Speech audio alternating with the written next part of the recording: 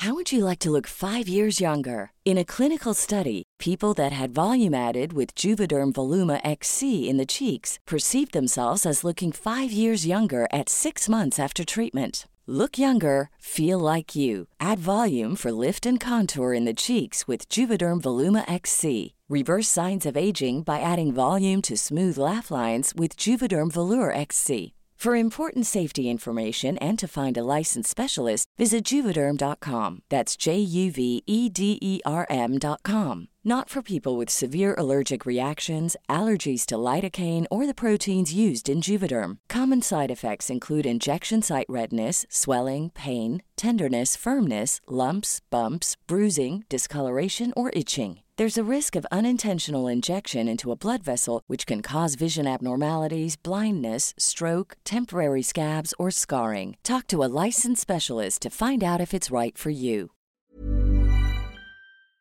Innan dagens avsnitt drar igång så vill jag bara tacka Downtown Camper Hotel by Scandic som har lånat ut deras skitcoola konferensrum. Cocoon heter det, till mig som jag har fått spelat in i. Jag tänker att jag lägger upp en bild på Instagram som heter Kvinstagram för att jag är kul. Kolla in, det är skitfett. Jag hade det stora nöjet att få stjäla en stund ifrån Lotta Grays liv. Kanske mer känd som Vimmelmamman. Vi pratade om hur det är att vara en varannan vecka-mamma, kampen emot tjocktarmscancer och tiden efter. Vi pratar också om att hitta kärleken efter en skilsmässa och vi spekulerar i varför så många kvinnor valt förhållanden med yngre män. Vi djupdyker i Lottas brinnande engagemang för människor, men kanske framförallt för barn som har det svårt och hennes ambassadörskap. Det här är en kvinna som har upplevt mer än de flesta. Mitt namn är Alexandra Reismar och du lyssnar på andra avsnittet av Kvintervju.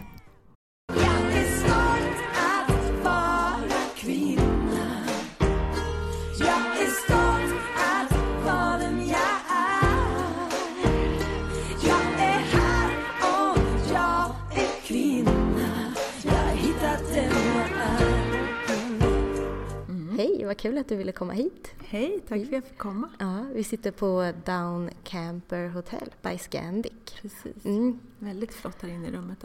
Väldigt. Det ser inte ut som ett så vanligt hotell när man kommer in. Nej, men det är mer som en hemmamiljö nästan. Ja. Det är jättefint. Eller hemmamiljö, inte mitt hem kanske. Men nej, men jag tänker ute i receptionen är det så mycket dämpade lampor och lite så mys... Lite som man har hemma. Ja. Sen är det mycket flottare än vad man har hemma. Men lite så här, lite så här varmt kan jag tycka. Ja, superfint.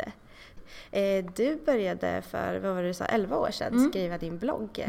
Vimmelmamman. Precis. Hur kom du fram till att du skulle heta Vimmelmamman?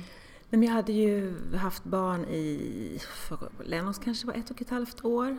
Ja, typ 1 år, 1,5. Och sen så jobbade jag på Se och Hör som det hette då med Vimmel och jobbade på röda mattan, så det var ett ganska självklart namn och sen gillade jag att det var mycket M och V så att det var kort och det var liksom koncist, så att det var ganska men jag tror det var ett bra namn. Ja, det är ganska beskrivande av vad det gör. Där är precis, jag är mamma och jag vimlar. Ja, perfekt ju. Ja. Känner du att det går ihop? Ja, det är ju 2 olika liv och nu är han så stor så att han är ju inte någon liksom 1-åring längre. Och då handlade bloggen mycket mer om småbarnsbenet liksom.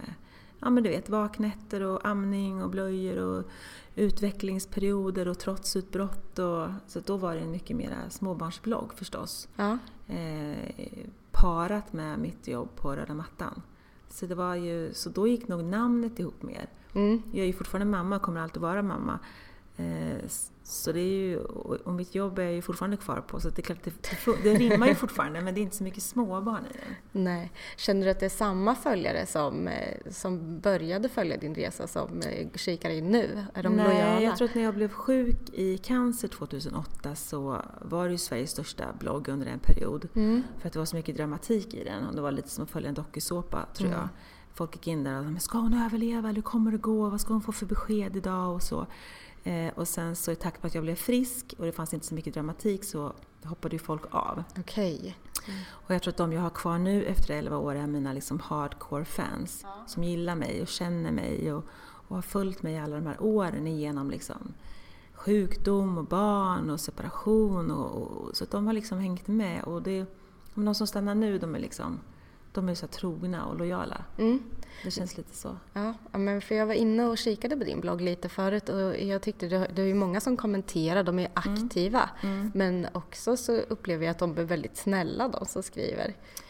Ja, det där är en sanning med modifikation skulle jag vilja säga. För de är de är väldigt kritiska, de är lite äldre, många av dem bor ute i landet, de är inte så glamorösa och inte så flärdfulla och inte så förtjusta i så mycket yta. Okay. Så att de gillar mig mer än jag är existentiell. De är inte så förtjusta när det blir för mycket skönhet och för mycket smink och för mycket yta liksom. Nähä, men det kan man ju tänka i och med att det heter Vimmelmamman, att man borde förstå att det kommer att vara lite också. Ja, men jag tänker att när man har varit sjuk då får man inte vara för flärdfull.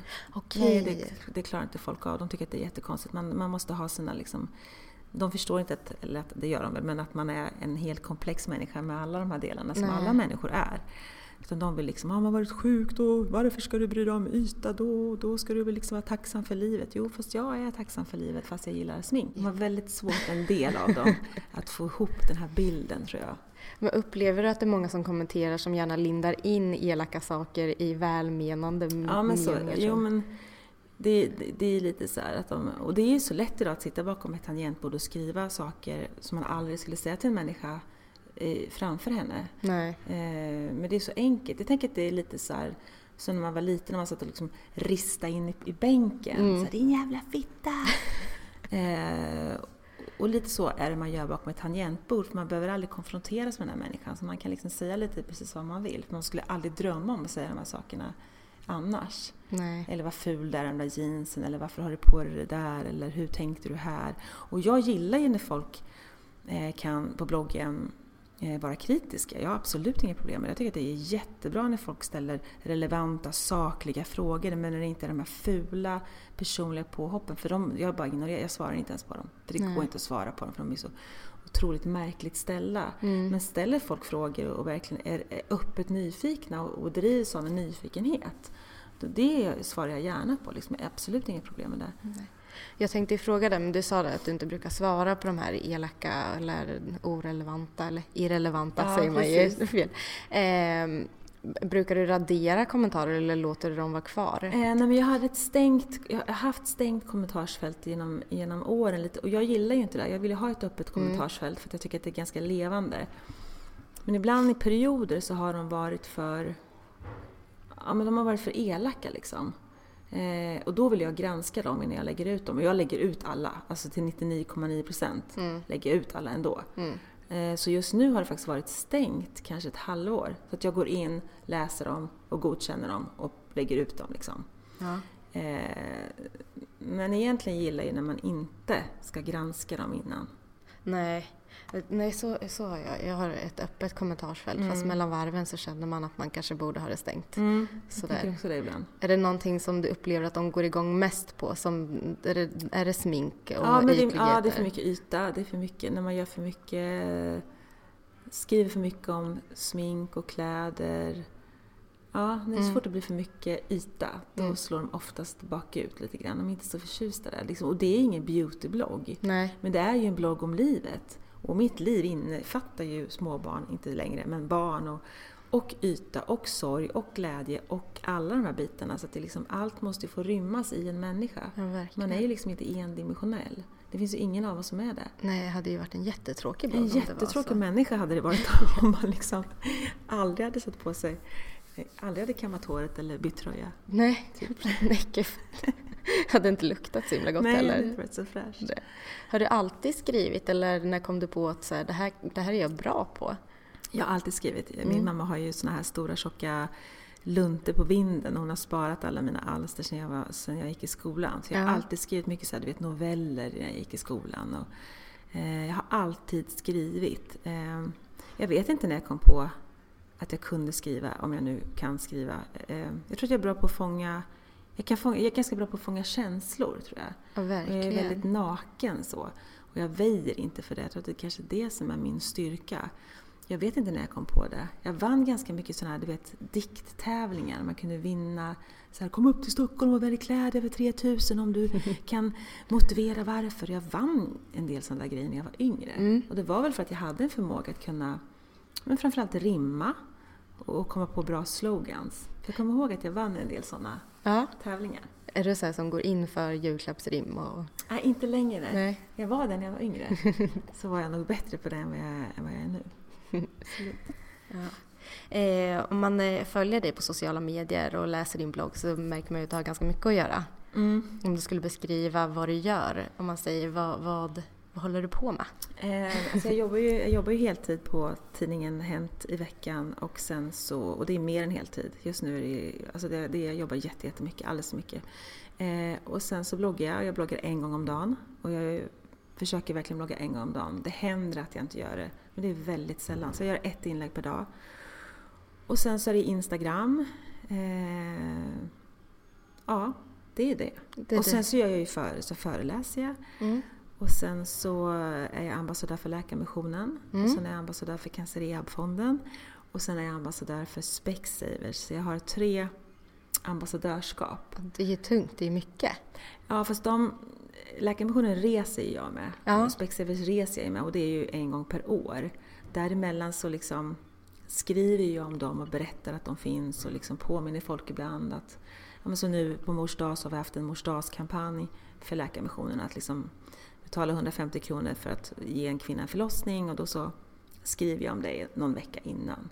Så det är så liksom det här samarbetet ser ut. Och det är ju helt ideellt. Det finns ju, jag får inte betalt för det på något sätt. Eller jag tar mina egna semesterdagar och så när jag reser. Men jag tycker det är jätteviktigt. Jag har ju väldigt mycket mitt hjärta i de där frågorna faktiskt. Vi ska komma tillbaka till det sen, för jag tänkte att vi skulle prata lite om dina resor och så, för det är ju superviktigt och jätteintressant att lyssna på, tycker jag. Men du vimlar ju en del i och med namnet, så jag förstår mig där. När du går iväg på ett sånt jobb, vad gör du för någonting på ett vimmel? Först så får man en inbjudan till jobbet och sen så begär man oftast en OSA-lista, för man behöver veta vilka som kommer. Man måste veta vilka kändisar som kommer dit om det är liksom värt för oss att vara på plats. Och så bokar man en fotograf och sen så går man dit och sen så håller man koll på personer som kommer, om de liksom de kanske kommer med en ny partner. De kanske har blivit gravida, de kanske har en förlovningsring. Och då gör man en nyhet på det. Eller en nyhet, man går fram och säger, gud vad kul, jag ser att du är gravid, eller jag ser att du har en ny kille eller en ny tjej. Och så pratar man med dem och så går man hem till jobbet eller till tidningen och gör en artikel på det. Ja. Så det är så vimlet ser ut. Och sen så även när jag kommer till jobbet så gör jag ut det här vimlet då i tidningen. Och så skriver jag ju då under att, nu ska vi säga, Josefin Sundström kommer maken Claes, eller Kinsa kommer maken, vad han nu heter, jag kommer faktiskt inte ihåg. Alex, va? Alex, tror jag. Subovic. Okay. Subovic? Nej, så djupt inne är jag inte i det, men... Alex Subovic, tror jag. Snyggt par. Ja, snyggt. Måste jag säga. Så då skriver man ut vimlet också. Så det är så det ser ut rent tekniskt. Liksom. Är du bra på att hålla koll på alla? Alltså vad de heter? Och... Det är ju en del av mitt jobb. Att veta, precis som du säger, det är mitt jobb att veta vem som är tillsammans med vem och vilka som ska bli gravida. Vilka som, det är verkligen det som jag måste veta. Men hänger du mycket på sociala medier och kollar upp folk? Så att, ja, absolut. Jag följer vissa Instagram-konton för att kunna veta vad som händer i deras liv. Det tillhör ju också en del av mitt jobb, hålla koll på dem. Så det är mycket Instagram-tid. Gud, jag säga egentligen. Men det är ju så. Är det någon som är lite hetare just nu som man så här, verkligen vill ha koll på? Men de som går bra hos oss, det är liksom Tilde, Jenny Alversjö, de här lite yngre YouTube-stjärnorna går bra på våran webb till exempel. I printprodukterna går ju de här något äldre kända personerna lite bättre i printen och så. Så det är lite blandat. Men de stora folkliga namnen funkar alltid bra, de som folk känner igen. Liksom så. Så typ Lasse Berghagen och så funkar fortfarande? Ja, inte så mycket på webben. Men i printprodukterna så funkar det ju alltid. De här lite äldre personerna. Kul, men då är det ju liksom lite olika målgrupper på olika ställen. Men, precis. Man får inte glömma bort att de är ju på, de yngre är ju även i tidningen och de äldre är ju också på sajten. Men primärt så är det väl något yngre målgrupp på sajten skulle jag säga. Mm. Har du gjort något så här jättepinsamt mot Vimmel? Har du gjort någon tabbe? Jag har ju säkert frågat någon, vad heter du? Sportprofil, jag är sjukt dålig på fotbollskillar. Jag har ingen aning om vad de heter. Så på idrottsskalan har jag säkert frågat någon som jag borde vetat vem det är, vad han heter. Typ sådana grejer har jag nog. Men inga stora...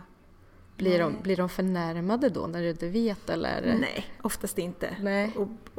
Och blir man det, så blir man förnärmad över det, så behöver man ju ta sig en titt i spegeln och bara ta ett djupt andetag, tycker jag. Men nej, det brukar de inte bli. Då brukar jag skratta lite. Ja. Och så får man göra det. Gud, jag är jätteledsen, men jag kommer verkligen inte ihåg vad det heter. Man får liksom lägga sig lite på rygg, så att säga. Precis. Men du intervjuar ju folk också. Du har en egen... artikelserie, precis. Där du intervjuar. Är det någon som du har som lite drömgäst som du verkligen vill intervjua? Oj, vad svårt. Jag har en artikelserie som heter Lotta möter.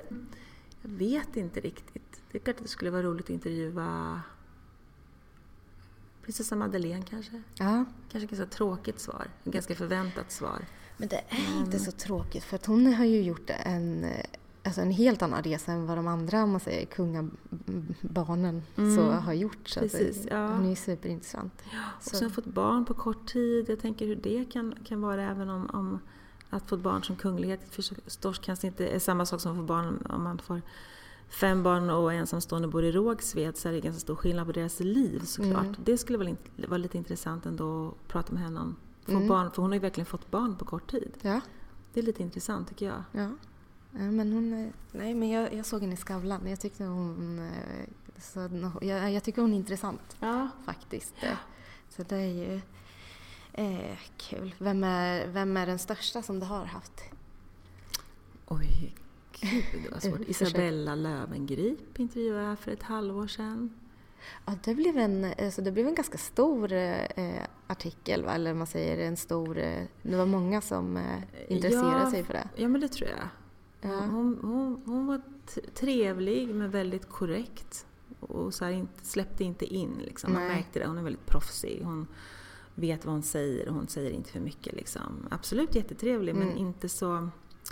Vad ska man säga? Alltså, korrekt och ganska sval och så. Men så det var jättekul att intervjua henne. Hon är ju väldigt stor liksom, och har många följare och är en inspiratör. Ja, hon har ju gjort en del. Ja, jag tycker att hon är fantastisk. Ja. Jag tycker att hon är svingrym, måste jag säga, på alla sätt och vis. Men jag gillar att hon är så otroligt driven och att hon är så ung och att hon också inspirerar så mycket unga tjejer att ta för sig. Jag tycker att det är jättehäftigt. Nej, verkligen. Den där resan hon har gjort. Jag tror hon är lika gammal som mig och en annan bara, vad har man gjort? Ja, exakt vad har man gjort. Nej, hon är cool. Ja. Så du är ju mamma också till en som är 12 år. Precis. Och sen så, om man hör ofta om föräldrar som lever det här varannan vecka livet. Och jag vet att du sa, för du var med i livshjulet och pratade, och då diskuterade ni där lite. Och då sa du ju att det inte känns som att man någonsin kommer att vänja sig vid det. Att det är en stor sorg. Och så sa du, om du frågar mig senare så kanske man har liksom vant sig. Har du gjort det? Nej. Det blir... nu är det ju 3 år sedan som jag skilde mig. Och det är fortfarande... Skilsmässan var liksom absolut inga... Alltså själva skilsmässan i sig var absolut ingen ånger överhuvudtaget. Det var absolut ett jättebra och ett jätterätt beslut. Men att vara utan sitt barn varannan vecka är en sorg som jag inte riktigt vet hur man ska komma till rätta med. Jag kan inte säga att det är bättre. Ibland, stundtals, är det bättre. Men jag halkar ofta tillbaka liksom, i den där... Det kan drabba mig så här flera gånger om dagen. Bara du vet så här... Alltså jag har honom inte. Nej. Inte hela hans liv. Och det är klart att man kan ringa till honom och säga vad har du gjort i skolan idag och hur det är och sådär. Men det är inte samma sak som att ha det är inte samma sak som att leva med ditt barn på heltid. Det är inte samma sak. Så jag vet inte om jag kan säga att det är bättre. Jag tror att man måste lära sig det och leva med det. Och jag tror att en del har lättare för att gilla läget och en del har svårare. Och jag kanske har... Jag vet inte om jag är blödigare. Eller jag tror inte att det är det som är själva grejen. Det är mer att det är en sorg som man måste lära sig hantera. Bara att så här ser det ut och det kommer alltid vara så. Men jag kan tänka att man måste dela med sig så mycket av sina barn hela tiden. De måste till skolan och så missar man hela den biten. De har ju liksom ett helt liv som man inte får ta del av. Och då vill man ju gärna ha den här andra biten. Så att... Ja, men sen så märker jag också att han blir 13 år i oktober. Och han börjar frigöra sig från mig som han ska. Det är precis som det är inget konstigt alls med det. Men det gör ju att jag också har honom ännu mindre. För han är med sina kompisar och han sticker iväg med sina vänner. Så när han är hos mig en vecka så är han ju inte han med mig hela tiden den här veckan. Nej. Och det är också så här, och det måste jag också bara släppa. Ja. Och det är ingenting som jag belastar honom med. Jag skulle aldrig så här, du måste sitta hemma hos sin mamma nu. Nej, det skulle jag aldrig göra. Det är klart att han inte kan vara borta hela tiden. Men det är ju någonting som jag får bära själv. Det ska inte han behöva oroa sig över mig. Att jag sitter och liksom längtar efter honom. Nej, du skrev ju i boken att du var med honom mycket i skolan när du kunde. Ja, det Gud, kommer du ihåg allt? Jag har läst och lyssnat. Ja, okay. Men jag tänkte på det. Är det någonting som du rekommenderar att man gör? Vad gör man? Fick du vara med eller satt du liksom och kollade? Jag hade ju, eftersom jag jobbade kvällar då och gjorde vimmel. Då hade jag fria arbetstider som jag inte har längre. Vilket gjorde att jag ibland när jag jobbade kväll kunde komma in senare. Det var uppgjort så liksom, och det var helt okej med jobbet. Och då var jag tillsammans med honom ibland sådär, någon gång i veckan, kanske 2-3 timmar på morgonen innan jag åkte in till jobbet. Och det var ju helt fantastiskt att få ta del av den världen och bara få vara med. Nej, men jag var bara med på rasterna och på lira bollar och var där. Men det var ju han var kanske 5-6 år. Och det funkar ju inte i skolan. Nej, det hade inte gått om han går i skolan. Och nu skulle han ju aldrig, alltså jag kan inte ens gå, jag måste gå 5 meter framför eller bakom honom. För han tycker att jag är så pinsam, så jag kan inte ens gå bredvid honom. Han skulle aldrig gråta mig. Nej, det skulle inte gå. Nej, för jag har ju en dotter som är 8 och hon har ju börjat tycka att saker är pinsamma. Jag skickade ett sms till henne när hon var med en kompis och skrev så här, men jag älskar dig så gott sen, för jag skulle vara iväg. Och jag får tillbaka så här, men mamma, sluta. Jag är jättepinsam. Gud, jag är så pinsam så det finns inte. Och så det är helt normalt, så är det ju. Det är inte så mycket. Var du så när du var yngre? Tyckte du att dina föräldrar var pinsamma eller var det? Alltså, nej, jag kommer inte ihåg. Nej. Jag var så mycket i stallet. Jag var ju jämt i stallet. Hästtjej. Ja. Så jag fick min egen häst när jag gick i 6:an. Du vet, man är 12 år gammal. Det är ju jättetidigt. Vilken dröm. Men det är inte alla som får en häst. Nej, jag fick henne jättetidigt. Så att jag var inte hemma så mycket, tror jag. Nej. Alltså, jag kommer ihåg att jag var i stallet jämt. Efter 12-årsåldern. Men det är stallet. Så man tänker så att det ska vara tryggt att skicka iväg. Men är det inte mycket så här tjuvrök och... Alltså jag hade ju henne i ett stall där vi bara hade 2 hästar. Okej, så det var inte... det var bara jag och en tjejkompis. Okay. Så det var inte något häng. Nej, inte alls. Nej, ni gjorde vad ni skulle. Ja, men precis. Så ibland var inte hon där, så jag var ofta själv. Ja, okay. Och liksom mockade och red och fodrade och släppte ut och in i hagen och så. Så att, nej, det var inget häng så. Är det så? Tycker du om att vara själv mycket? Eller är det viktigt för dig? Ja, det är jätteviktigt för mig. Ja. Och det har blivit mer och mer viktigt med åren att vara... Jag har ju inga problem att vara ensam. Jag kan vara ensam... Alltså jag kan lätt vara ensam en hel vecka. Nu har inte det hänt, tror jag, någon gång. Nej. Men en hel helg händer ju att jag är ensam. Och jag kommer hem en fredag och går inte utanför dörren förrän på måndag morgon till jobbet. Nej. Utan att blinka. Jag har inga som helst. Jag blir inte rastlös. Jag känner mig inte så här ensam. Inga sådana problem alls. Gud vad skönt. Ja. Alltså att känna sig så trygg i sig själv. Ja, att nej, det man har fixar det. Inga problem med det överhuvudtaget. Nej. Tycker det är jätteskönt. Känner du när det är med mycket folk att det tar energi eller att det ger energi? Nej, det tar energi. Ja. Jag tror också att jag har för mycket att göra. Och när det är såna perioder där det är mycket att göra, så får jag mycket, mycket större behov av att dra mig undan. Jag känner att jag har ett extremt stort behov, för att jag pallar inte med det här när det är så mycket att göra om jag inte har fått någon slags återhämtningsfas. Och då vill inte jag förhålla mig till någon. Alltså inte till någon. Nej. Att jag måste bara vara ensam, för att annars så pallar inte jag med det andra. Nej, precis. Så jag tror att det handlar jättemycket om det.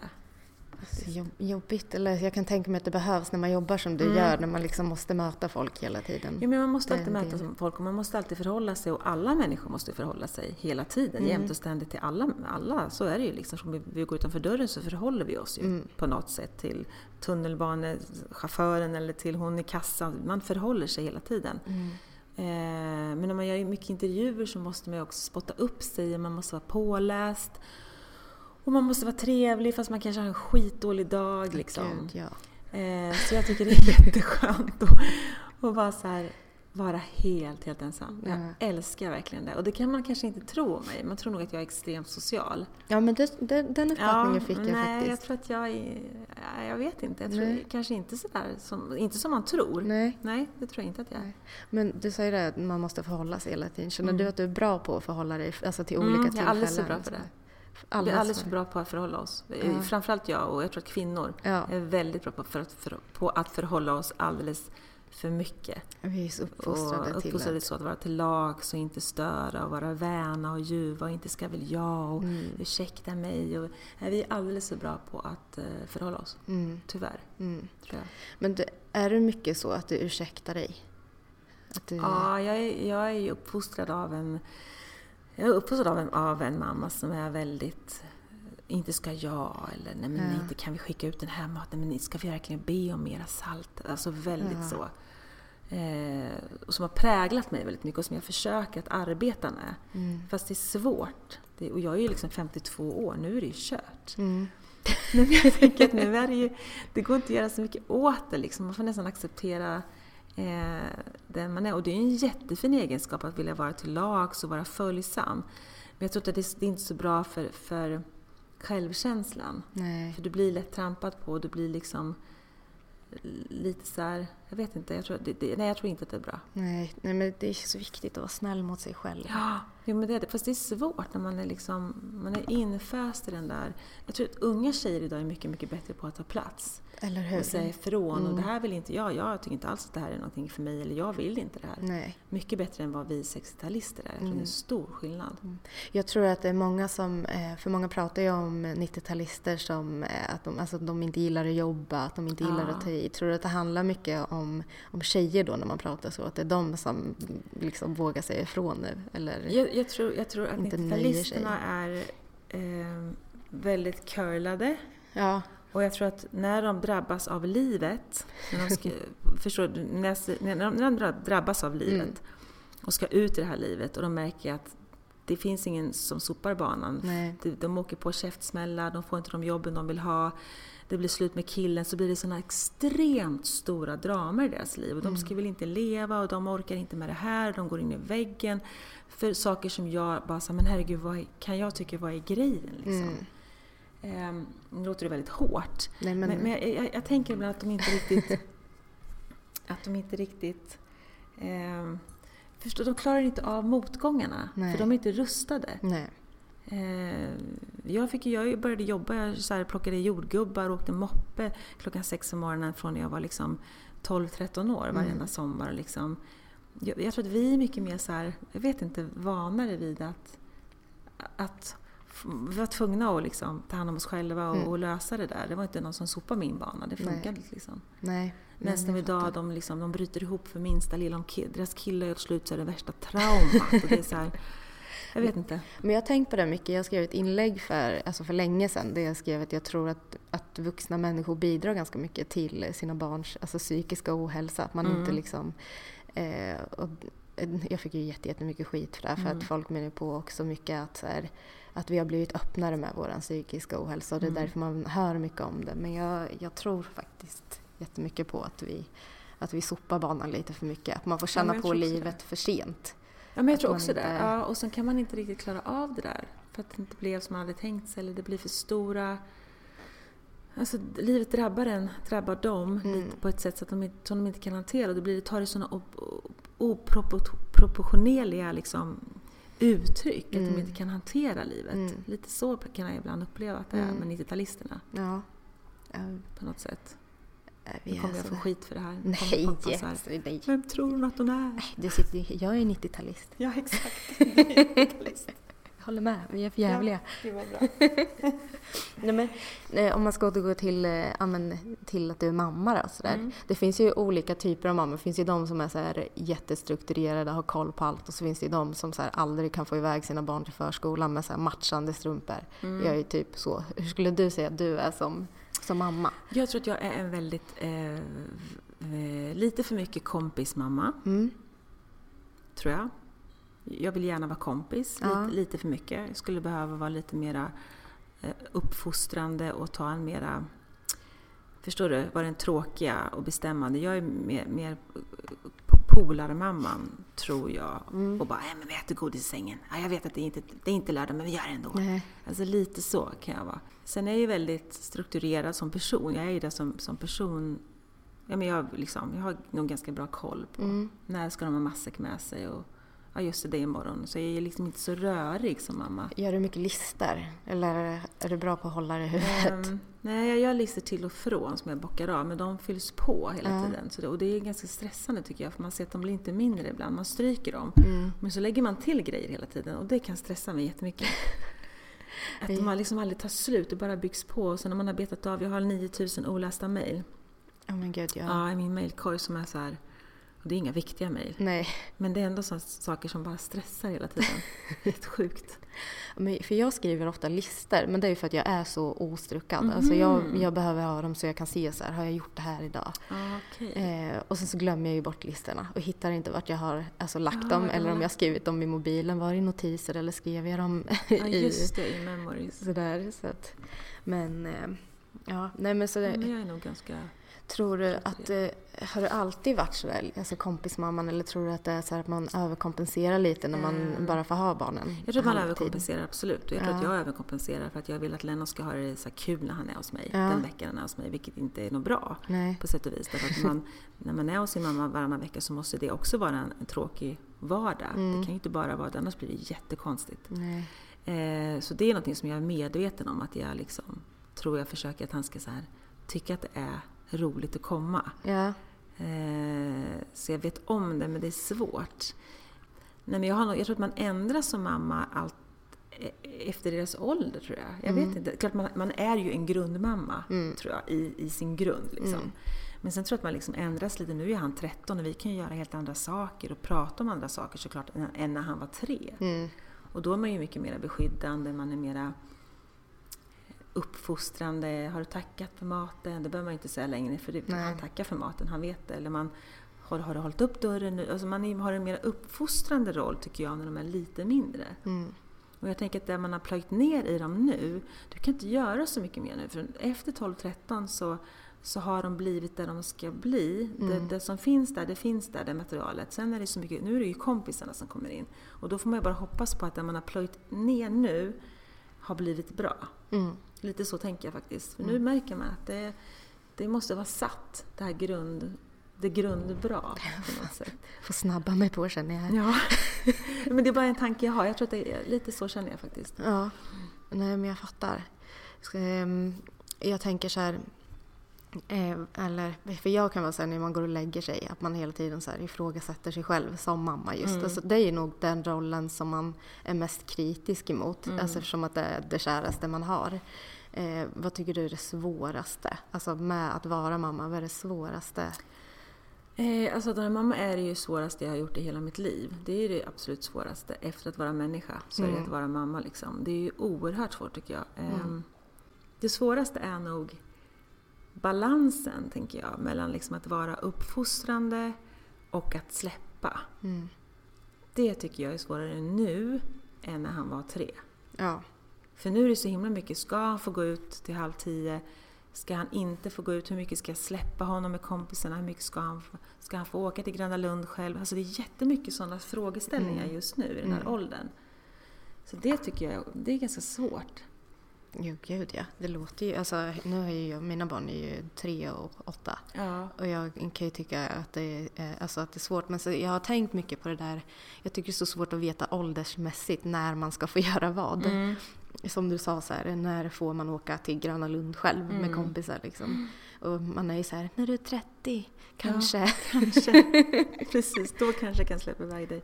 Nej, men det är svårt, det är ju svårt. Och man vill att de ska få, för mig, att han får en jättebra självkänsla. För jag har ganska låg självkänsla.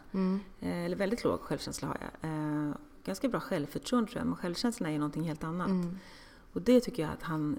Och det är ju svårt att jag kan ju inte ge honom det, tänker jag, eftersom jag själv har så låg självkänsla. Så jag liksom överkompenserar, tror jag. Så att det kan också bli tokigt. Men jag tänker i mina svagaste ögonblick, för vi har så otroligt höga krav på oss, att vi är ju nästan allihopa så är vi ju bra mammor så länge vi liksom inte slår dem eller kränker dem, så brukar det faktiskt, alltså är man bara ganska så normal, eller man behöver inte tänka så mycket, så tror jag att det blir bra. Det är klart, det finns ju människor som inte ska ha några barn för att de slår ihjäl dem eller de är inte alls lämpliga som föräldrar. Och då blir det ju inga bra barn, eller det blir inget bra. Men annars tänker jag ibland i mina så här, alltså Lotta, du är bra. Du är en helt normal, sund människa med sunda värderingar, och liksom det blir inte tokigt. Nej, vad är det värsta som kan hända? Så brukar jag tänka. Ja. Jag har ju läst din bok, eller jag har faktiskt lyssnat på boken om man ska vara helt korrekt. Och där skriver du jättemycket om din cancer som du blev diagnostiserad med. Vilket år var det? 2008. Precis. För de som inte har läst den, hur upptäckte du cancern? Jag fick bara jätteont i magen i typ 10 dagar kanske. Åkte in med ambulans till Södersjukhuset, och där upptäckte man den här clementinstora tumören som man opererade bort. Ja. Då tog man ju bort 80 centimeter av tarmen. Och sen så spred det sig till min lever, och så opererade jag levern. Och den har ju växt ut. Den växer ju tillbaka. Det är ett fantastiskt organ egentligen att operera i. Ett mjukdelsorgan. Och så gick jag på cellgifter. Och jag blev ju friskförklarad 2012. Så jag har ju varit liksom friskförklarad ganska länge. Och det är ju, jag firade ju 10 år som frisk. Nu, 1 maj, firade jag 10 år som frisk. Hur firar man? Ja, men jag hade fest. Fira livet fest hemma med massa olika människor som jag bara gillade. Som inte kände varandra en del. Utan jag ville bara ha de människorna där som jag tyckte om och som betyder mycket för mig. Så jag bara bjöd in så här lite random faktiskt. Ja, men det känns ändå som alltså, det absolut bästa att fira. Ja, men jag tänker också det. Och sen så käkade vi liksom pizzakartonger och drack öl. Och så fick folk sitta där de fick plats. Jag gillade att det inte var så himla uppstyrt och tjusigt. Jag ville bara ha det liksom. Det blev oftast bäst. Ja, men det blev trångt, men det var jättemysigt, tyckte jag. Ja. Men jag tänkte så här, när jag läste, jag måste sluta säga att jag läste, det gjorde jag inte när jag lyssnade.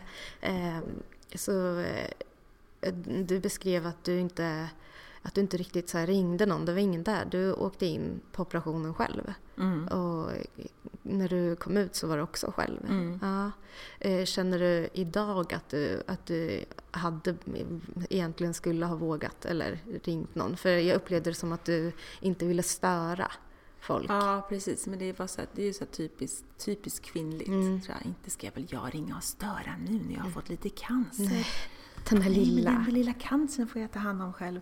Ja, men det tror jag. Väldigt kvinnligt och typiskt och sådär.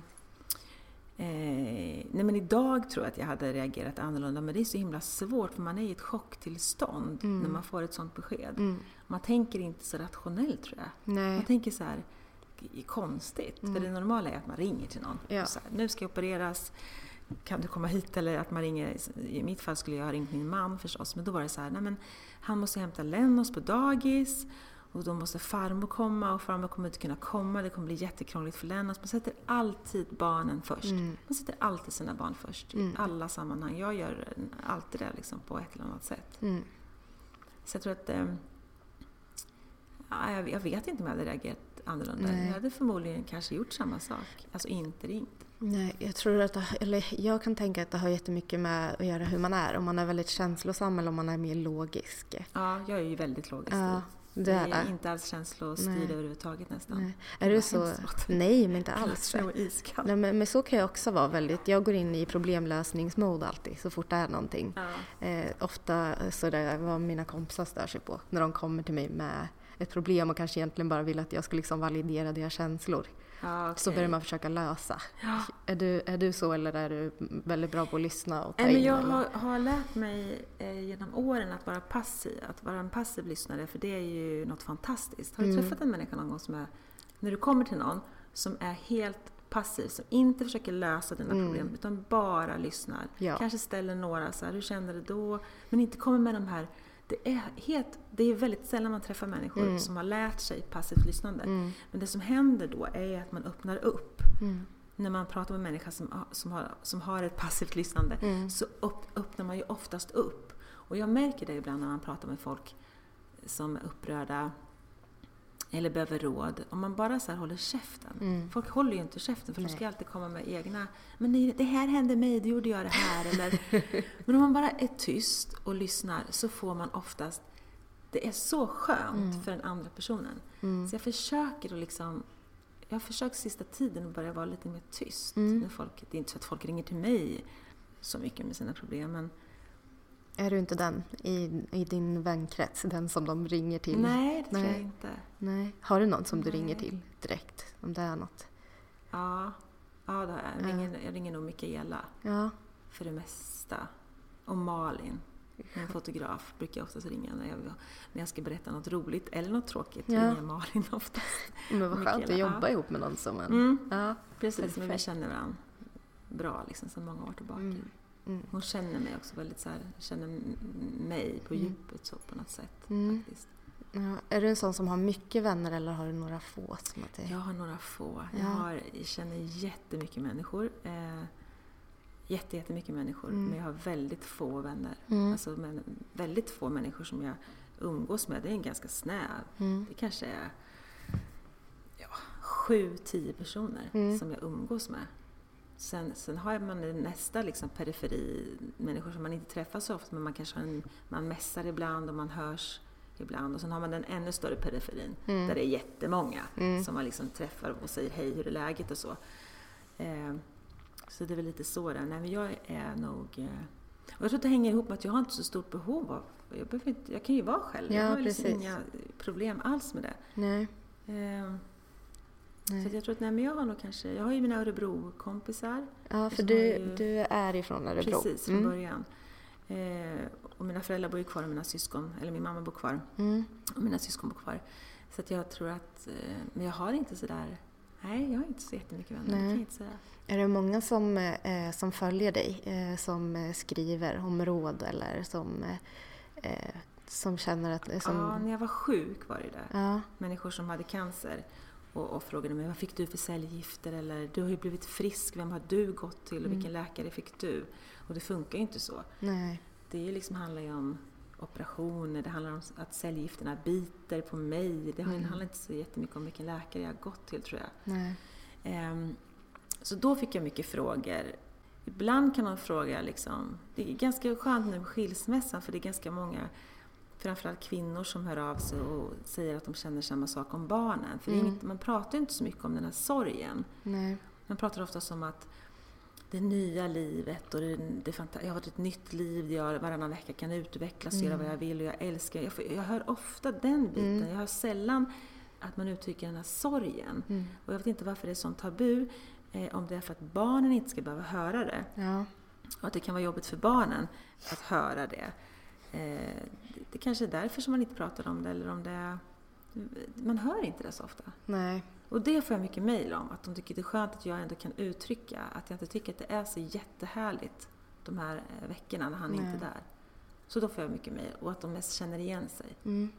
Så det är lite så skönt, kan man tycka, att man är ju aldrig ensam på nätet. Nej, men det är man inte. Man är aldrig ensam där. Nej, men jag kan uppleva också att om man följer folk, att man så här, inte att man tror att man känner dem, men att man så här, man har koll. Precis. Upplever att det är många som tänker att de känner dig. Det är många som så här hälsar på dig och sen så som du inte vet vilka de är. Liksom. Det kommer fram folk på stan. Ja.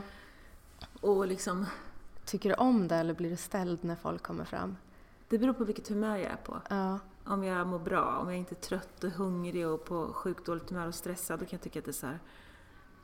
Ja, men då kan jag tycka att det är så här, gud. Men är jag liksom... då blir jag ju såklart glad. Får man ta bild med det om man kommer fram? Ja, gud, självklart. Ja. Du är inte så här, nej, inte nu. Nej, inte alls. Nej, gud, nej. Man får jättegärna ta bild. Gå fram om ni vill ta en bild. Ja, det bara komma. Alltså cancer är ju en fruktansvärd diagnos att få. Det är ingenting som man önskar någon eller så. Men känner du på något sätt att cancern har gett dig någonting? Alltså som du liksom känner att du inte alls hade haft om du inte hade fått diagnosen? Alltså jag kan tänka, men jag tänker att jag har ju blivit mycket klokare liksom, efter cancern. Och jag kan tycka att det är en väldigt dyr det var dyrt att bli så här klok. Förstår du? Läxan var för dyr. Så tänker jag ofta. Jag hade hellre velat vara dum i huvudet och frisk. Om man nu ska liksom hårdra det. Lite så kan jag tänka att det var en dyrköpt läxa. Och jag kan också tänka att vad var det jag skulle lära mig av den här läxan? För grejen var att jag liksom hade en avancerad cancer. En jätteallvarlig cancer med spridning till levern. Och jag tänker så här, okej, nu överlevde jag hittills. Sen har gått 10 år. Men vad är liksom, när kommer poängen? Vad är det jag ska lära mig? När kommer polletten att trilla ner? Antingen kommer jag aldrig förstå det. För det kanske inte finns någon. Förstår, det kanske inte finns någon så här, aha, det var det här jag skulle lära mig. Jag tänker ganska mycket på det.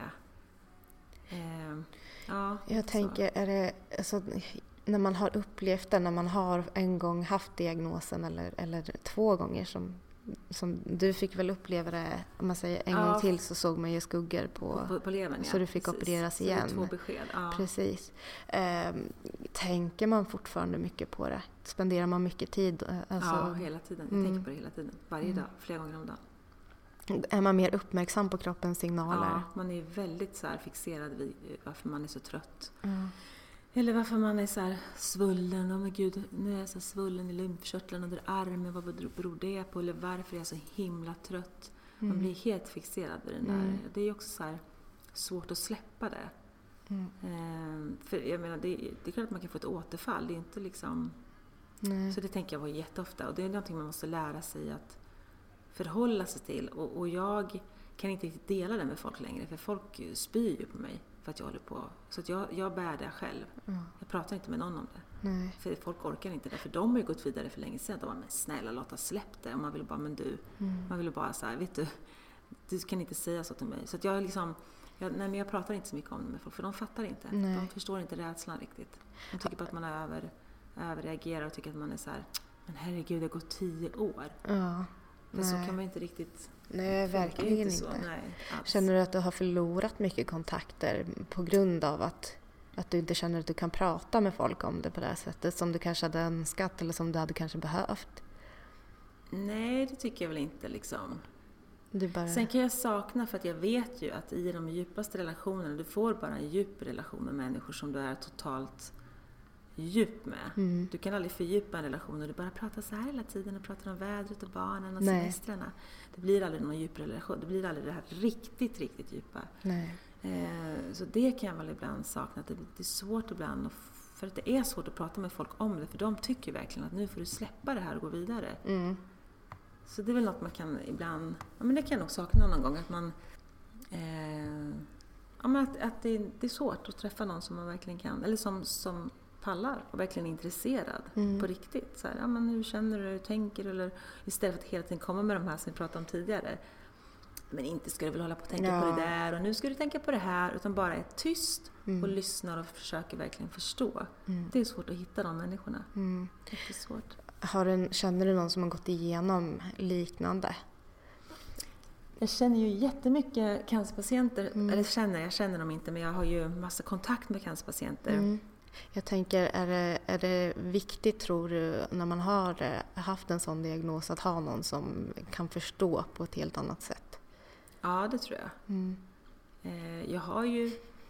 Det finns ju en massa forum. På Facebook finns det ju tarmcancergruppen, en väldigt aktiv grupp med människor som har haft tjocktarmscancer som jag. Där man kan gå in och det finns massa människor som pratar om den. Så där kan man ju hitta människor. Men det är ingen jag umgås med. Jag har ingen i min liksom... Nej, ingen som jag umgås med eller hänger med som har varit sjuk. Jag måste tänka... Nej, inte regelbundet. Nej, men det kan vara så svårt att vara ensam om någonting, tänker jag. Sen så... Om man inte kan prata med det. Och speciellt inte om man inte kan förstå. För det är så svårt för oss som inte har varit med om det och inte sett eller varit med eller känt. Att förstå att man inte kan gå vidare. Liksom. Nej, men det är svårt att gå vidare. Eller jag tycker att det är svårt. Sen finns det ju människor som säger till mig att de har blivit friskförklarade och liksom aldrig mer tänker på cancer. De har lagt det där helt bakom sig. Det är ju fantastiskt. Att man inte är orolig, att man inte tänker någon gång på återfall. Utan man har bara, nej men nu var jag sjuk och nu är jag frisk. Jag blir jätteavundsjuk när jag hör det. Jag kan tänka att vad ska man säga, nu låter det, nej de ljuger, det är inte så jag menar, men jag kan inte förstå att man inte gör det. Eller, så det är så svårt att greppa, men man är någon slags förträngning. Eller om det är en sån här coping-strategi som vi alla utvecklar när vi blir sjuka. Vi har ju olika sätt att liksom förhålla oss när vi blir sjuka på olika sätt. Och en del har liksom, jag vet inte, en del grottar ner sig som jag och skriver och berättar och ältar, och en del liksom bara, nej, nu är jag frisk, nu är det bra. Har det varit en viktig del av din läkningsprocess liksom, att skriva? Jag kan inte ens, jag tror att jag inte förstår impakten av vad läkande det har varit för mig att verkligen skriva varje dag när jag var sjuk. Det var ju otroligt befriande. Och mötas av den här väggen av kärlek. När man gick in på bloggen, det var liksom 250 kommentarer som var så här, och det är otrolig egoboost. Man blir liksom så otroligt älskad. Även om det är cyberkärlek så ska man inte man ska inte förringa den där kärleken, tyckte jag, för den bar ju mig i mångt och mycket. För att folk var så himla fina och kom med presenter och skickade, gud jag har så mycket presenter hemma, så här smycken och det står Lennox ingraverat, och så att det var ju jätteläkande för mig. Och att också få bara berätta. För det fanns ju, jag hade ju 80 000 personer som lyssnade på mig varje dag när jag skrev någonting. Det är ju jättehäftigt. Det är jättehäftigt verkligen. Att man skriver någonting och så är det 80 000 som lyssnar på det jag säger. Ja, nej, det är Globen. Globen är där inne och lyssnar. Det är helt sjukt häftigt. Jag brukar tänka på det ibland. När man är på vissa ställen, som var på Gröna Lund när det var Marcus och Martinus var med min dotter som var så die hard fan.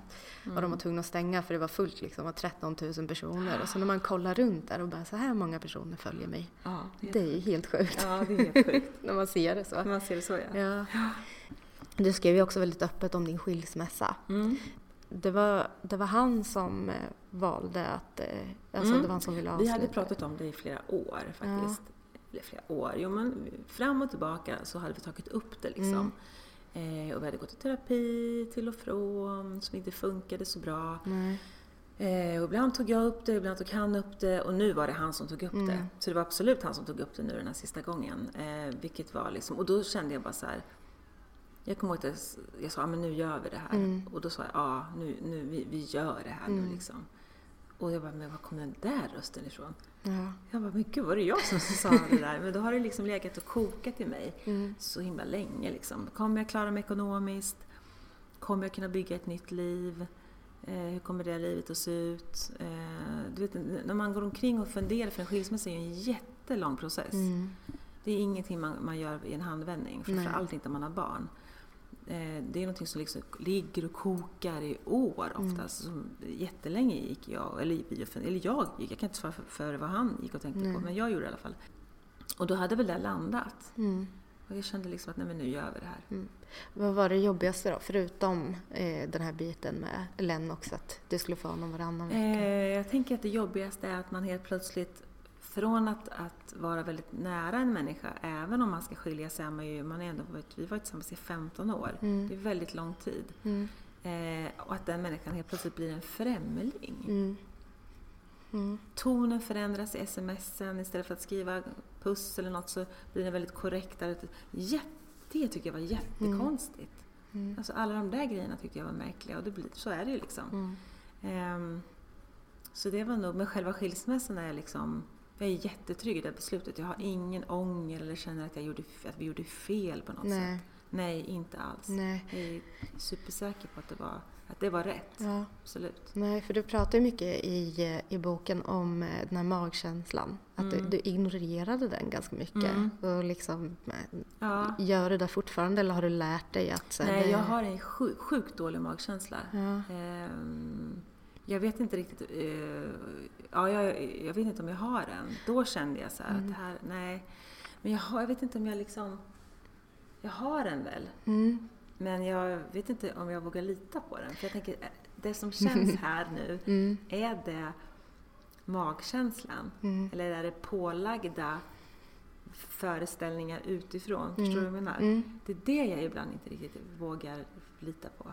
Men då är det här logiska som kommer in igen. Att man inte styrt direkt av känslor på det sättet. Man är väldigt logiskt lagd. Ja, också väldigt, väldigt logiskt lagd. Inte alls känslostyrd överhuvudtaget. Nej. Men sen då, det går ju Det går ju, man kommer ju liksom över det på något sätt. Och du har ju träffat en ny kille. Precis. Ja, och han träffade någon snabbare än dig, va? Ja, han träffade någon efter väldigt, väldigt, väldigt kort tid. Hur är det? Alltså även om den inte är kär liksom, det måste ju ändå bli så här. Ja, nej, men det är klart att det är ju väldigt speciellt när man går vidare så extremt snabbt. Och det har ju ingenting att göra med att man är kär i den här personen. Inte alls. Det handlar mera om att man blir utbytbar. Att 15 år så extremt fort bara byts ut av en annan person lite grann. Det är väl mer den känslan som är så märklig. Det finns ju inte någon sån här, han älskar inte mig. Inte alls. Det är inte det handlar om överhuvudtaget. Det är mer en känsla av att jäklar vad fort det gick att hitta känslor för någon ny. Vad snabbt det gick liksom. Och så kan det ju vara. Ja, hur är det när man har barn så? För jag har alltid tänkt, för mig har det varit så här, om man skulle separera någon gång, att någon annan skulle liksom få vara en del av ens barns liv. Hur känner du för det?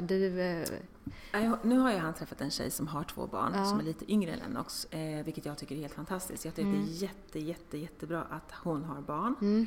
För att Lennox mår bra av att han måste lära sig att förhålla sig med andra. Så det är superbra. Och att hon är mamma tycker jag också hon har ju mammafokus. Ja. Hon har ju ett fokus på barn. Hon har ju egna barn. Så det är...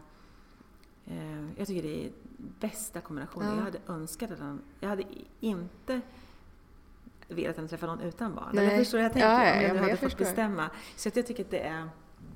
Nej, det är jättebra. Och hon är supergullig. Jag vet ju vem man är och vi har träffats och sådär. Så jag har inga liksom, issues med henne. Nej. Och Lennox gillar henne. För då har jag frågat. Hon är väldigt snäll mot dig, Lennox. Han bara, ja mamma, bra. För annars. Men jag blir så imponerad när jag ser de här...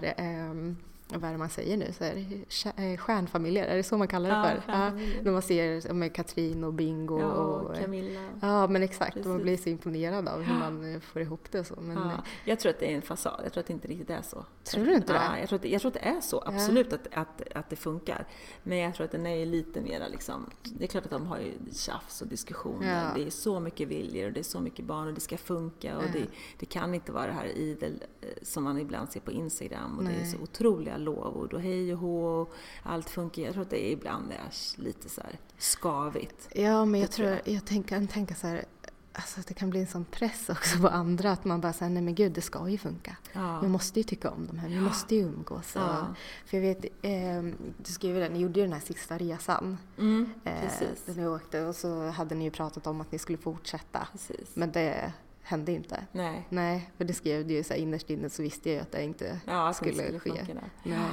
Nej, för det hör man ju jättemånga om. Så här, men vi ska ses varje onsdag, vi ska äta middagar och så händer inte det. Nej, men det hade vi också väldigt mycket så här, vi måste ses en gång i veckan och jag var ju liksom helt besatt av den där tanken. Att Lennox behöver se oss tillsammans och vi måste liksom, han måste se att vi liksom...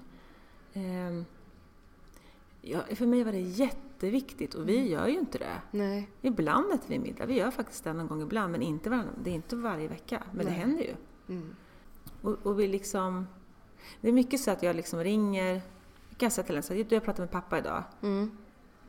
Och han sa att du hade köpt nya shorts. Ja. Typ, så att han ska veta att Trest och jag har en kommunikation. Att vi pratar med varandra. Och att, det tror jag är bra för honom. Att han liksom känner så. Pratar ni mycket sådär om hur man ska förhålla sig till med barnuppfostran och har ni en bra bild av hur det ska vara liksom? Ja, precis. Vi har en ganska olika bild. Jag är nog mera fyrkantig på ett sätt och han är mera, det spelar ingen roll om han är ute klockan 10 och jag håller på att svimmar. Liksom. Är det inte så typiskt män? Att få vara den här lite roliga, lite slappa? Ja, han är mycket coolare på ett sätt. Sen kan jag säga, vet lite godis. Ja. Jag skulle testa aldrig göra. Jag skulle aldrig hålla på och hoppa i sängen och äta godis en tisdag. Det kan jag göra. Jag öppnar på sig godis. Det skulle jag inte testa alls, tror jag inte. Nej. Så vi är väldigt olika. Men jag skulle aldrig låta Lennox liksom hänga ute till 10:30, åka tunnelbana på kvällen eller så. Nej. Nu vet inte om Tresta låter honom gjort det. Det kanske han inte har. Men jag tänker att vi är väldigt vi har våra olika områden där vi liksom är stränga, tror jag. Men det kan ju vara bra, tänker jag. Jag tror att barn lär sig att förhålla sig till det. De inser ganska snart att man är 2 olika personer. Hos mig är det ett liv och hos resten är det ett annat liv. Liksom. Det måste man ju också lära sig på något sätt. Får du mycket den här att man ringer, alltså att så här, man frågar pappa först och sen går inte det, då ringer jag till mamma? Ja, nu. Kolla läget. Sista veckorna. Ja, man lär sig det. Då gäller det att man är samspelt. Ja. För, det märker att han har lite börjat sådär, kolla läget. Han ringer runt. Kan jag få den här? Då får jag ringa pappa och kolla. Men han säger att jag får den. Men jag måste nog ringa och kolla på med pappa. Att det verkligen är så. Lite sådär har han börjat med. Ja. Nej, men vi pratade om det. Du hade ju träffat en ny kille. Och så skrev du ju att du var så nervös att träffa hans mamma. För att ni är ungefär samma ålder. Hon är 1 år äldre. Ja, vad heter det? Och sen när ni såg så sa hon ju så här, ja men det var väl lite... nej, men jag har funderat över det, men nu ser jag att du är tidlös. Alltså det var ju så himla fint sagt. Jättefint. Det är ju sant. Alltså det är det ju verkligen. Det var väldigt, väldigt fint sagt av henne. Hon bara, nej men jag så här... Ja, hon sa det. Du är så tidlös. Ja, men det måste vara så skönt på något sätt. Ja, men hon är jätteskön. Hon är verkligen så här... Hon är ju mycket socialare än vad jag är. Hon är ute och reser och träffar människor. Och hon är och dansar. Och hon är och tar en öl med folk. Jag är ju liksom en gammal kärring. Alltså i mitt sociala liv egentligen. Hon är ju 53, tror jag. Jo. Men hon säger i alla fall att hon är cool med det. Sen kan man, alltså så är det. Jag har ingen aning om hon är det. Men hon säger att hon är det. Så jag kan ju bara hoppas på att hon... Och vad ska hon göra liksom? Nej, men han är ju vuxen, tänker jag. Ja, men jag tänker också att han är vuxen. Han är ju, och det är som jag säger till folk, så här, hade han varit 17-18 år och jag hade varit kanske 35, då tycker jag att det är... För då är man inte vuxen. Nej. Men han är faktiskt 28 år. Ja, men precis. Men det händer något när man liksom blir över 20 någonting. Ja, men han är liksom... Han är ingen tonåring. Han är en vuxen man ändå som kan ta sina egna beslut. Han kan ju gå om inte han vill vara med mig. Ja, men jag själv så att jag har inte liksom kedjat fast honom. Har du inte det? Nej, han är ju fri att gå. Och han är den som har minst problem med vår åldersskillnad. Jag har ju mycket, mycket mer issues än vad han har. Jag tror att det är så. Alltså att det alltid är kvinnan som jämt funderar över kring. Och så, oavsett om det är en tjej som är väldigt mycket yngre än sin man, så tror jag fortfarande att inte han grubblar över det. Men varför är det så för? För jag tycker att det har blivit så... Alltså man snackar... Alltså det var ju som hela den här grejen med... Var det Ulf Lundell som skrev om Camilla Läckberg? Hade gett någon pik på... att hon hade någon toyboy och sen så kontrar ju hon bara, men du har ju... Ja, just det. Men jag tycker det är 30 år yngre. Ja, men precis. Men har du upplevt mycket att folk har ifrågasatt er relation baserat på ålder? Jag tror att de inte gör det framför oss. Nej. Jag är ganska säker på att de pratar, att de bakom ryggen bara så här, du vet, alltså hon har ju tappat det helt. Eller han har tappat det helt. Ja, det tror jag. Jag tror det, jag vet inte, men jag tror att de liksom bara, herregud. Men det är ingen som säger det framför oss. De är så, gud, ni är så fina tillsammans. Och, Men jag vet inte helt ärligt om det. Jag vet inte, för en känsla av att det är någonting man inte säger till oss, förstås. Men han, det bekommer inte honom. Nej, alltså, han är helt obrydd, säger han. Want to get a chiseled look in the jawline? Sculpt and shape your jawline with added volume from Juvederm Volux XC. Juvederm Volux XC is an injectable gel specifically designed to be robust enough to improve moderate to severe loss of jawline definition. And it is the first and only hyaluronic acid filler approved for the jawline. Add volume to your jawline for a chiseled look with Juvederm Volux XC. For important safety information and to find a licensed specialist, visit juvederm.com. That's JUVEDERM.com. Not for people with severe allergic reactions, allergies to lidocaine, or the proteins used in Juvederm. Common side effects include injection site redness, swelling, pain, tenderness, firmness, lumps, bumps, bruising, discoloration, or itching. There's a risk of unintentional injection into a blood vessel, which can cause vision abnormalities, blindness, stroke, temporary scabs, or scarring. Talk to a licensed specialist to find out if it's right for you. Visit Juvederm.com. That's JUVEDERM.com. Jag tycker att det är jobbigare, för att jag tycker att att det syns. Jag tycker inte att det syns att det är 23 års skillnad. Nej, det kan man absolut inte. Nej, det kan man inte se. Man kan se att jag är äldre. Absolut, det ser man. Det gör man definitivt. Men jag tror inte man kan se att det är så många år. Man kanske kan tro att det är, inte vet jag, 10, 12 eller... Men jag tycker att det är svårt att tänka att folk säger, men gud, kolla, hon håller honom med handen. Men gud, vad äckligt. Eller, men är det alltså morsa? Nej, men jag får lite sådana, och det är ju för att jag har en skitdålig självkänsla. Är det någon som har trott det någon gång? Nej, det är aldrig någon som har sagt det. Utan det är bara att jag tänker när vi går på stan och jag ska ge honom en puss, och jag kan tänka, gud, nu kanske de bara tänker sig, men vad är det för konstigt? Pussar de sin son? Och det är ju jättekorkat av mig. Ja. Men det handlar ju supermycket om min egen självkänsla. Att jag liksom inte riktigt kan våga bara skita i dem. Tyvärr.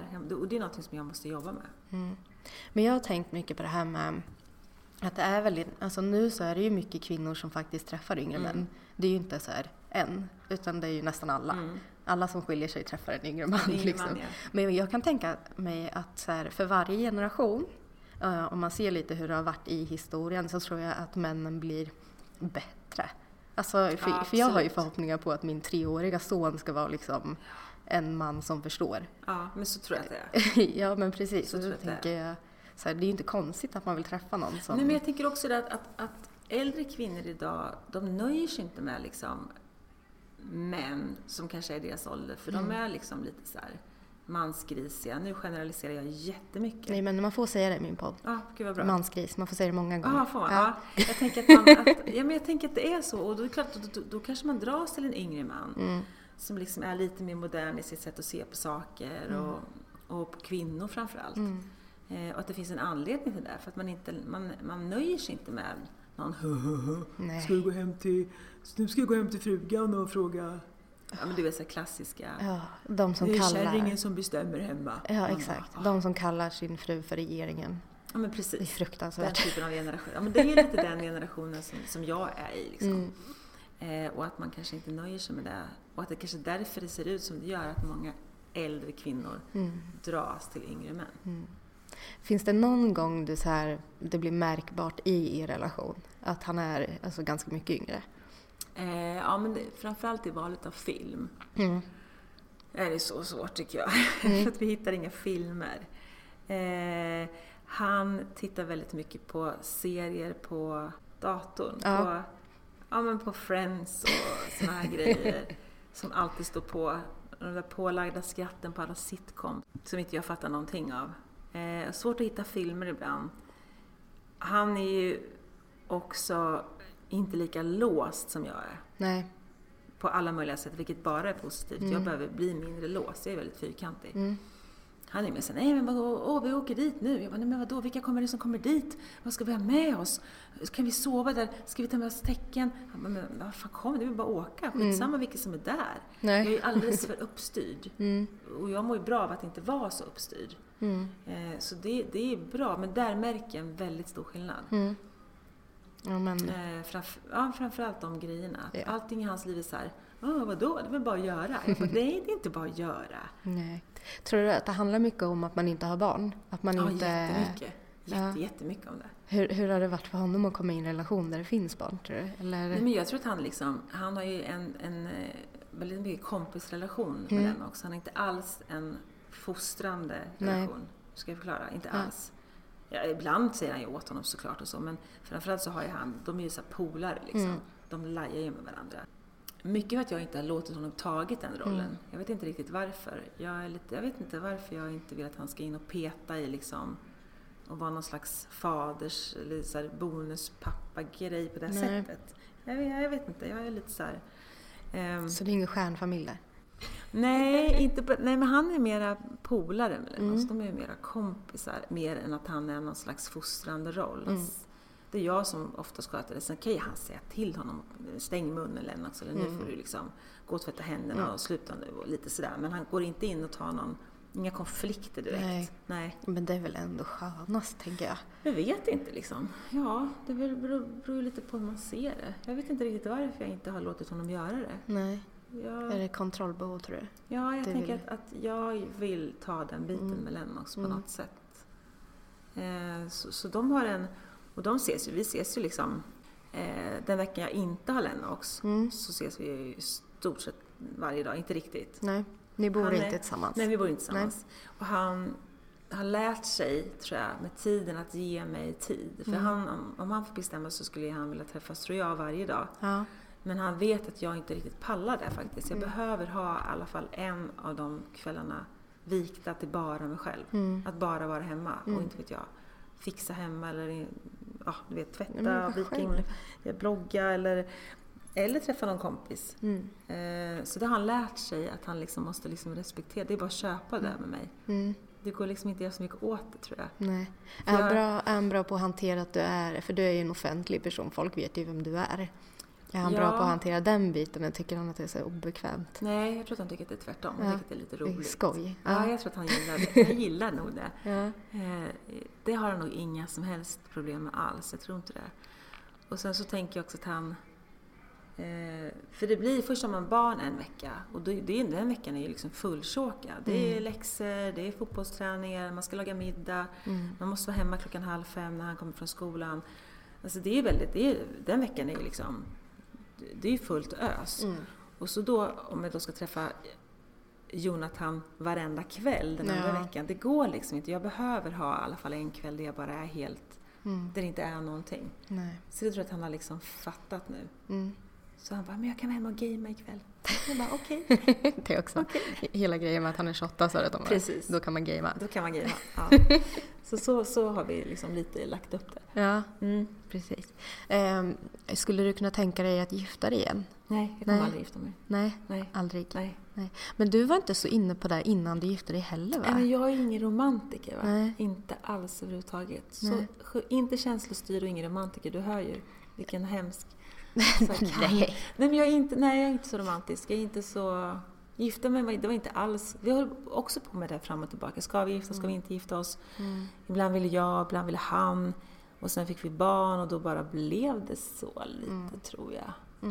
Lennart var ju 2,5 år när vi gifte oss. 2 år var han. Ja. 2 år var han, tror jag. Ja, just det. Nej, så det var inte alls självklart. Det var ingen som var så. Jag har ingen dröm som liten om att stå i någon... Nej, inte alls min... Nej, alltså jag är så himla sådär...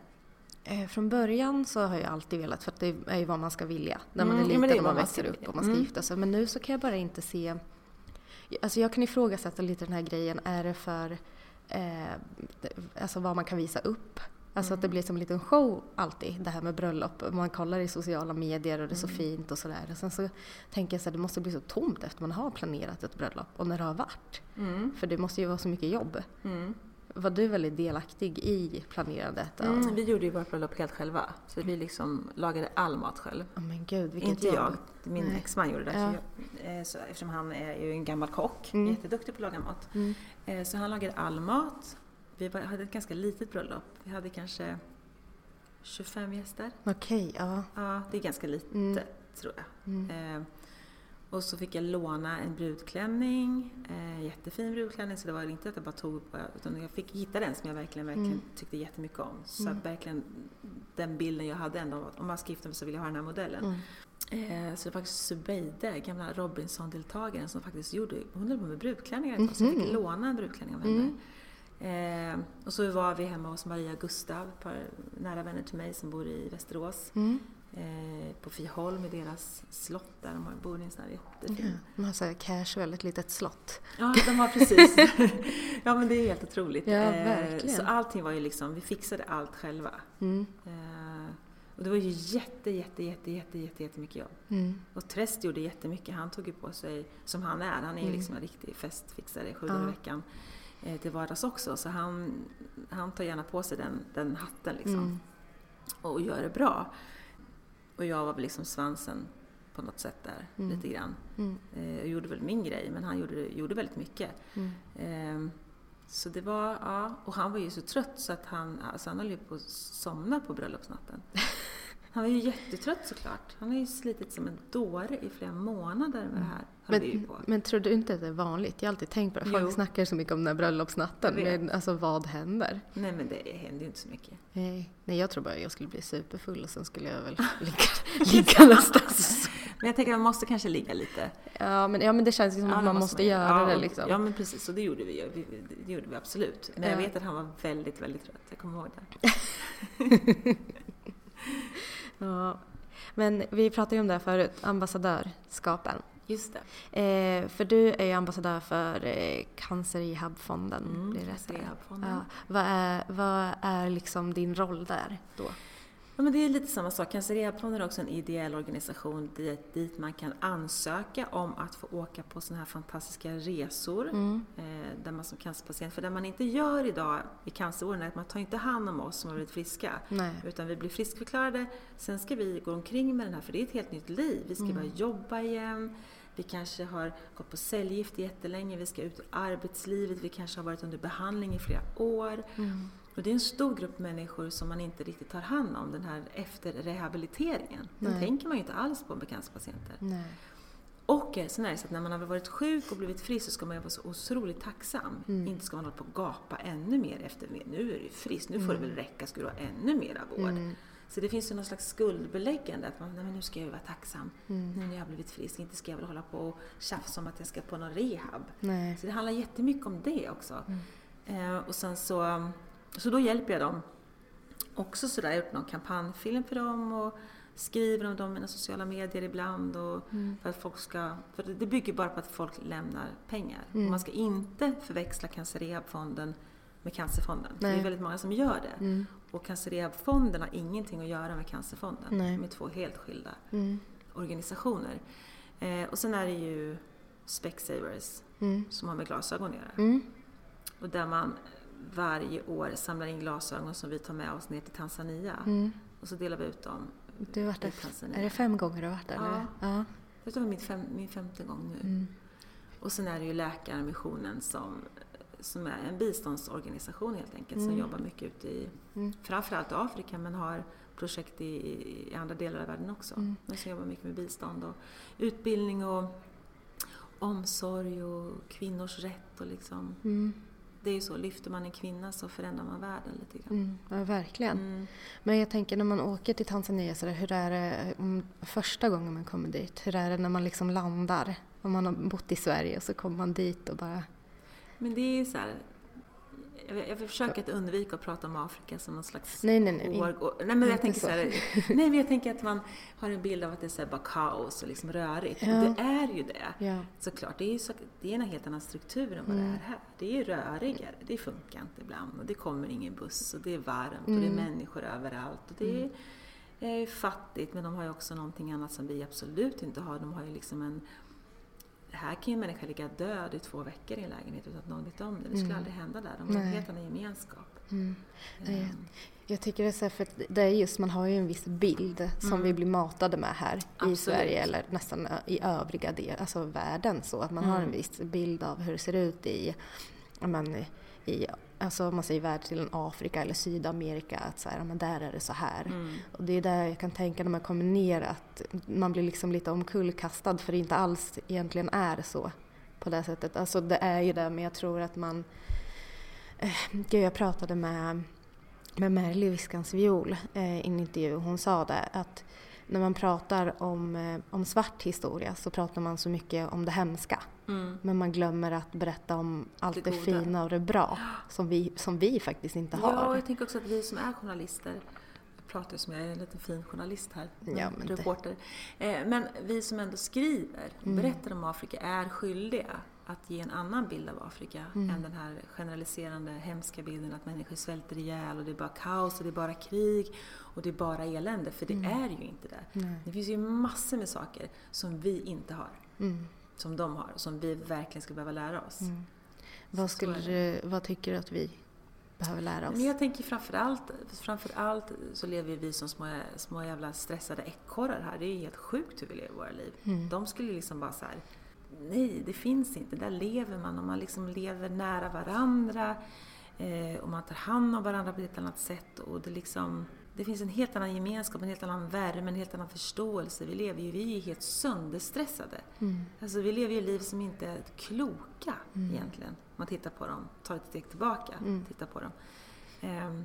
Så vi skulle behöva lära oss jättemycket av dem. Sen är de ju fattiga stundtals, därför att det är deras regeringar som är svaga. De har liksom svaga ledarskap. Och det slår sönder strukturerna i de här länderna. Och det är ju otroligt att titta på Kongo som är liksom ett av de rikaste, det är ett fantastiskt land som är lika stort som norra Europa, som har enorma tillgångar med liksom diamanter och skog och koltan som finns i våra mobiltelefoner och alla våra devices har ju koltan. Jag säger att vi har ju alla en bit av Kongo i våra ficka. Och där liksom stora utländska investerare går in och vill ha en bit av den här kakan och gör att människorna blir så otroligt fattiga. Och det skapar de här krigen och det skapar bara en massa elände. Så att liksom, Afrika är ju, och det är ju så stort så att det är liksom, folk pratar ibland om Afrika som det är. Som man kan gå tvärs över. Ja men precis, det är liksom, det är enormt. Och det har så mycket tillgångar som inte kommer befolkningen till gang. Det tycker jag är så sorgligt. Verkligen. Ja. Så du har påbrå ifrån Senegal. Från Senegal. Från Västafrika. Ja. Har du varit där? Men jag var där när jag var 16, 17. Hur var det att komma dit? När man... Men jag vet att jag var där med min pappa som är därifrån då, och han ville att vi bara skulle åka omkring och hälsa på en massa släktingar. Så att jag kommer ihåg att jag såg ingenting av Dakar. Nej. Som är staden där. Jag satt i en bil och sen satt vi inne i hus med så här nedveckade persienner för att det var så varmt. Så jag såg liksom inte så mycket av det är ju jättelänge sedan jag var 18 år. Men det är det jag kommer ihåg. Att jag såg ingenting av det. Har du blivit uppfostrad på det här sättet? Eller har du någon del som du känner? Nej, ingen. Det är Örebro. Jag är Örebro. Jag är så sjukt svensk på alla. Alltså jag är uppfostrad på landet av en svensk mamma och en svensk bonuspappa och liksom har inget. Nej. Jag har fått ingenting av min pappa liksom. Jag träffade honom första gången när jag gick i 6:an. Så jag har tyvärr ingen historia, och det är någonting som jag kan bli ganska arg på min mamma för att hon inte gav mig någon historia. Men det är så liksom svårt på något sätt, tänker jag. Jag kunde ha berättat, och jag vet inte varför jag säger det här egentligen, för att jag gör ju inte det med Lennox heller. Nej. Men du vet, man skulle bara kunna berätta godnattsaga. I Senegal så bor det så här och så här många människor, och där finns det olika stammar, varav Wolof är en stam. Alltså bara ge mig, bara så jätteenkelt när man är liten. Men hon gjorde aldrig det, och jag har inte gjort det med Lennox heller. Nej. Så jag kan egentligen inte vara arg på henne för det. Nej. Men det är någonting jag känner att jag skulle vilja ha haft med mig. Faktiskt. Men jag tänker, är det för sent att börja snacka om det? Undrar han mycket? Han är inte ett dugg intresserad. Nej. Han är inte alls mottaglig. Och jag försöker prata om det, men han är bara... Han nästan så här, han är inte ett dugg intresserad av att höra det. Jag vet inte varför riktigt, men antingen så kommer det kanske komma, eller just nu är han inte så nyfiken på det. Och det får man ju respektera. Ja. Så är det ju. Jag tänker, det är så svårt det där, för att när man glider in och man kommer in i skolan i Sverige, då får du bara lära dig om vita människor, vit kultur, vit historia, vita män som har upptäckt saker. Precis. Pratar vi om en kvinna, då är hon vit. Ja, exakt. Så det är så svårt också, för jag kan tänka så här, man vill ju kunna sin historia, men man får ju inte lära sig den någonstans. Nej. Och då blir man ju alltid den här eftertanken bara. Så att man är ju väldigt vitt uppfostrad bara man är här. Precis, ja, men så är det ju. Så man kan ju tycka så här, att det borde ligga lite på skolan att också ta hand om det. För det är ju 30% av barnen som går i skolan är ju inte... Precis, nej, men så är det ju. Men han har inte börjat fråga... Eller han vet, alltså jag tänker att han vet ju att min pappa är från Senegal, och han vet att min exmans pappa är ju afroamerican. Så vi har ju samma mix. Vi har vita mammor och svarta, säger man, afrikanska pappor liksom. Sen har jag lite så här egyptiskt blod, långt tillbaka, så nubiskt. Min mammas... Men det är ju inte helt otippat. Jag vet inte. Nej, men det tycker jag inte. När man ser det så här, om man får vara ytlig på det sättet. Men långt bak så finns det något så här lite egyptiskt, har jag fått höra liksom. Så det är väl... Han har inte börjat fråga så mycket. Och jag är lite orolig över att jag inte kan ge honom... Förstår du? Jag kan inte ge honom så mycket, för jag själv inte har fått så mycket. Det är klart att jag kan googla och läsa och låna böcker på biblioteket om Senegal och Afrika och sådär, och om han vill. Men han frågar inte så mycket än så länge. För jag tänker att man måste också veta sin historia för att veta vart man är på väg. Det är väl lite viktigt, tänker jag, att man har med sig sin historia på något sätt framåt. Men det tycker jag är lite bra, alltså nu med de sociala medierna.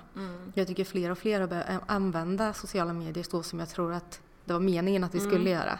Om man bara kollar på, det finns ju svart historia. Precis, fantastiskt. Och sen har man ju såklart Lotta, Black Vogue. Exakt. Alltså man lär sig så otroligt mycket. Jag tycker att det är fantastiskt. Eller hur? Ja. Och det tycker jag är så här, jag brukar försöka få hit folk som har en historia så att man liksom kan göra någonting mer än kanske dagens outfit, eller även om det också är kul att kolla på. Det hade varit jättetungt om man bara hade tungt i flödet. Ja, så. men det är sant att det får inte bli för tungt, men de kontona är ju, som du säger, är jätteviktigt. Svart historia följer jag också. Och det är så, i alla fall med mig är det så, men det kanske är för att jag är gammal. Eller liksom, men det jag Du måste sluta säga att du är gammal. Men det jag scrollar förbi är ju de här liksom ytliga bilderna med modebilderna eller kläder. Ja, och jag följer jättemycket konton. Jag följer jättemycket sådana smala konton som är från Afrika. Jag följer ett konto som heter Victim, där man följer olika människor med olika handikapp i Afrika. De är väldigt gömda. Barnen framförallt gömmer man ju. Man sätter fast dem i kedjor i hela sitt liv och låser in dem. Det är så sjukt. Så de kontona, och de stannar ju alltid vid. Och stannar länge och drar upp bilden, för jag vill se detaljer, jag läser. Jag tycker att det är så här, det är jätteviktigt att de finns. Sen är ju inte alla så intresserade. Det finns ju de som aldrig skulle orka, de skulle bara bläddra förbi det. Bara, gud vad jobbigt. Så det handlar ju om vad man är intresserad av. Men för mig blir det mer och mer, jag tycker att det är så fantastiskt. Jag kan liksom vara där genom en bild. Jag ska zooma jättemycket för att se, aha, där står en hink, där står en liten lammunge bakom sju. Alltså jag tycker det är så himla häftigt. Du pratade ju om det, du såg ju någon bild på en pojke. Som du blev, som du blev så här nästan lite obsessed i, att du var tvungen att veta. Är det så överlag? Du måste veta. Ja, jag är helt besatt av sådana saker. Jag är så nördig när det handlar om detaljer. Alltså om jag ser en bild som fångar mig, då måste jag, och de inte har skrivit historien. Det står inte vad det är på bilden. Det står inte hur gammal, vad är bakgrunden. Jag blir helt tokig. Jag kan ju googla tills jag försöker hitta liksom källan. Alltså, men, för jag är jättebesatt av sånt. Jag vet inte varför. Jag kollar också nästan bara på dokumentärer. Har du någon, vad är det för typ av dokumentärer du är intresserad av? Är det så som älskar morddokumentärer? Nej, inte alls. Nej, inte så. Nej, jag tittar bara på dokumentärer som alltså oftast har en, jag kollar på alla, vad heter han nu då? The Rocks, som går på SVT Play. Vad heter han i förnamn? Lång mörk man. The Rocks i efternamn. Theroux heter han efternamn. Alla hans dokumentärer har jag sett. Då gör han nedslag i sexhandeln i Kansas. Liksom. Eller han följer cancerpatienter i en viss del av USA. Eller alltså människor som så här, bara bor i husvagnar. Alltså jag gillar väldigt mycket den typen av skildringar. Liksom. Människan. Ja, människan kanske det. Jag är väldigt nyfiken på det. Och har varit det alltid, så det är inget nytt. Nej. Men det har blivit värre eller bättre. Beroende på hur du ser det. Jag vet inte om det är bra eller dåligt. Men, och i perioder så kan det bli att det nästan blir för jobbigt. Som med den där bilden på den där pojken blev det liksom, jag blev helt besatt av den bilden. Jag var tvungen att ta reda på vem han var, hur han hade kommit dit. Och jag försökte få tag på Mattias Klum som tog bilden, och fick ju tag på honom till slut, och han kunde berätta lite bakgrund till den här bilden. Jag har ju honom fortfarande på min skärm på datorn. Okej. Ja, han har legat där nästan i 7 år på den lite när jag öppnade min. Men vad var bakgrunden? Alltså Mattias sa att han hade varit uppe och tittat på bergsgorillorna, för han är ju naturfotograf. Och sen så på vägen ner så kom man ner i en by som heter Nyangve, som ligger i Rwanda. Som är en liten by, tror jag. Och då så är det ju oftast liksom, när man reser i Afrika så kommer ju oftast barnen fram, för att de är nyfikna dels på oss mozungos, liksom vita. Nu är inte jag jättevit, men vitare. Ja, precis. Så de är så nyfikna, och då hade vi de antagligen en massa kamerautrustning med sig, kan jag tänka mig så. Och Och det var en av de pojkarna som stack ut, eller en av de barnen som stack ut, berättade Mattias till mig, som var väldigt, väldigt, det här var gatubarn tror jag. Men han var liksom i väldigt dåligt skick. Han kom inte fram som de andra, han höll sig vid sidan av. Han mådde inte alls speciellt bra, sa Mattias till mig. För jag var så här, du måste berätta allt du kan om den här pojken. Och jag visste ju inte så Var det här mer. på ett vimmel som du... Ja. Det var på ett vimmel. Det var på en Bindefäldsinvigning av ett superflott hotell. Upplyftande. Ja, jag vet, för det var så jäkla mycket mat. Och jag var inne i den värsta perioden av att bara googla pdf-avhandlingen om gatubarn just då. Så han kunde inte berätta så mycket mer. Nej. Enda lilla han såg av honom. Ja. För jag tänker ofta på honom om han lever. Jag tänker jätteofta på honom. Så här, vad som hände. Och det finns ju liksom drygt 1 miljard gatubarn i världen. Så det finns ju ett gäng sådana barn. Det måste vara svårt att åka ner, tänker jag, och inte så kunna göra mer. Inte kunna ta hem, inte kunna... Det är jättesvårt. Ja. Det är jättesvårt. Man bär ju med sig de där... Och så är det liksom. Hos mig är det inte så bra, för jag blir väldigt sådär låg av det. Jag kommer hem och sen så gråter jag i 2 veckor och sen så går ju mitt liv vidare. Man står i ekorrhjulet och så tänker jag ska inte stressa, jag ska inte springa, nu ska jag verkligen gå in i African mode och inte låta de här jävla tunnelbanan, människorna bara trycka mig upp för rullen, nu ska jag gå sakta och så tar det 2 veckor och sen är du där. Vi funkar ju så, vi människor, vi lever ju här, man kan inte värja sig hur man än försöker. Men jag blir väldigt låg av det. Jag blir låg av resorna för att det är så himla jobbigt. För att det som händer med mig när jag kommer hem är att jag bara tycker att det här livet är så himla superkonstigt. Det blir verkligen superkonstigt när man liksom kommer, som jag gjorde, jag kommer direkt från Burundi. Som är ett väldigt fattigt land. Ett jättelitet land som är väldigt fattigt. Det är jättefint i Burundi och fantastiska människor, men det är fattigt liksom. Och kommer direkt därifrån och liksom går upp till jobbet. Kom direkt från Arlanda med resväskan. Och de hade julpyntat hela Humlegårdsgatan med såna här julgirlanger. Och folk gick med sina NK-påsar och minkpälsar och liksom... Och jag kom där i snömodden med min resväska och så kom jag på jobbet. Och så ska jag skriva en artikel om Kim Kardashian och hennes celluliter, tror jag det var. Det var något så här... Det blir väldigt, väldigt konstigt. Det är skitsvårt att få ihop det. Och då måste jag gå ut på toaletten och gråta. Och så går jag ut och skriver artikeln och så måste jag gå in och gråta. För det blir så himla konstigt. Det blir så konstigt liv liksom. Man har precis träffat människor som inte kan äta. Man har träffat barn som inte har några tänder i munnen. Det blir jättekonstigt. Och sen så är det ju konstigt ett tag. Och sen är du tillbaka i det här. Att det blir ens normala. Det blir en normalitet. Så är det ju liksom. Men jag tänker mig, du skrev ju att du ett tag började liksom... ni var ju med och hjälpte en kvinna och hennes barn. Och sen att du liksom, när du insåg att det kostade 100 kronor. Att rädda ett liv. Ja, man börjar man då när man kommer hem värdera allting i... Ja, det blir så konstigt. Den här MacBooken kostar så här mycket. Det skulle kunna rädda så här många. Ja, i början blir det lite så här, men gud, nu köpte jag sushi här för 239 kronor. Det hade kunnat räddat liksom 1,5 barns liv. Eller kunnat köpt liksom. Han hade ju malaria. Och det var malariatabletterna som vi trodde skulle kosta mer. Men den kostade ju inte alls så mycket. Nej. Och hon hade inte de pengarna. Hon hade inte alls de pengarna. Nej. Så hon var ju, det fanns inget. Han var ju så sjuk. Han var jättesjuk. Vet ni hur det gick för? Nej. Jag var tillbaka där året därpå. Och delade ut glasögon på exakt samma ställe. Så gick jag in på den avdelningen där de var inlagda och försökte fråga. Men jag hade inget namn. Nej. Det är helt omöjligt att veta. Verkligen. Så jag vet faktiskt inte. Nej.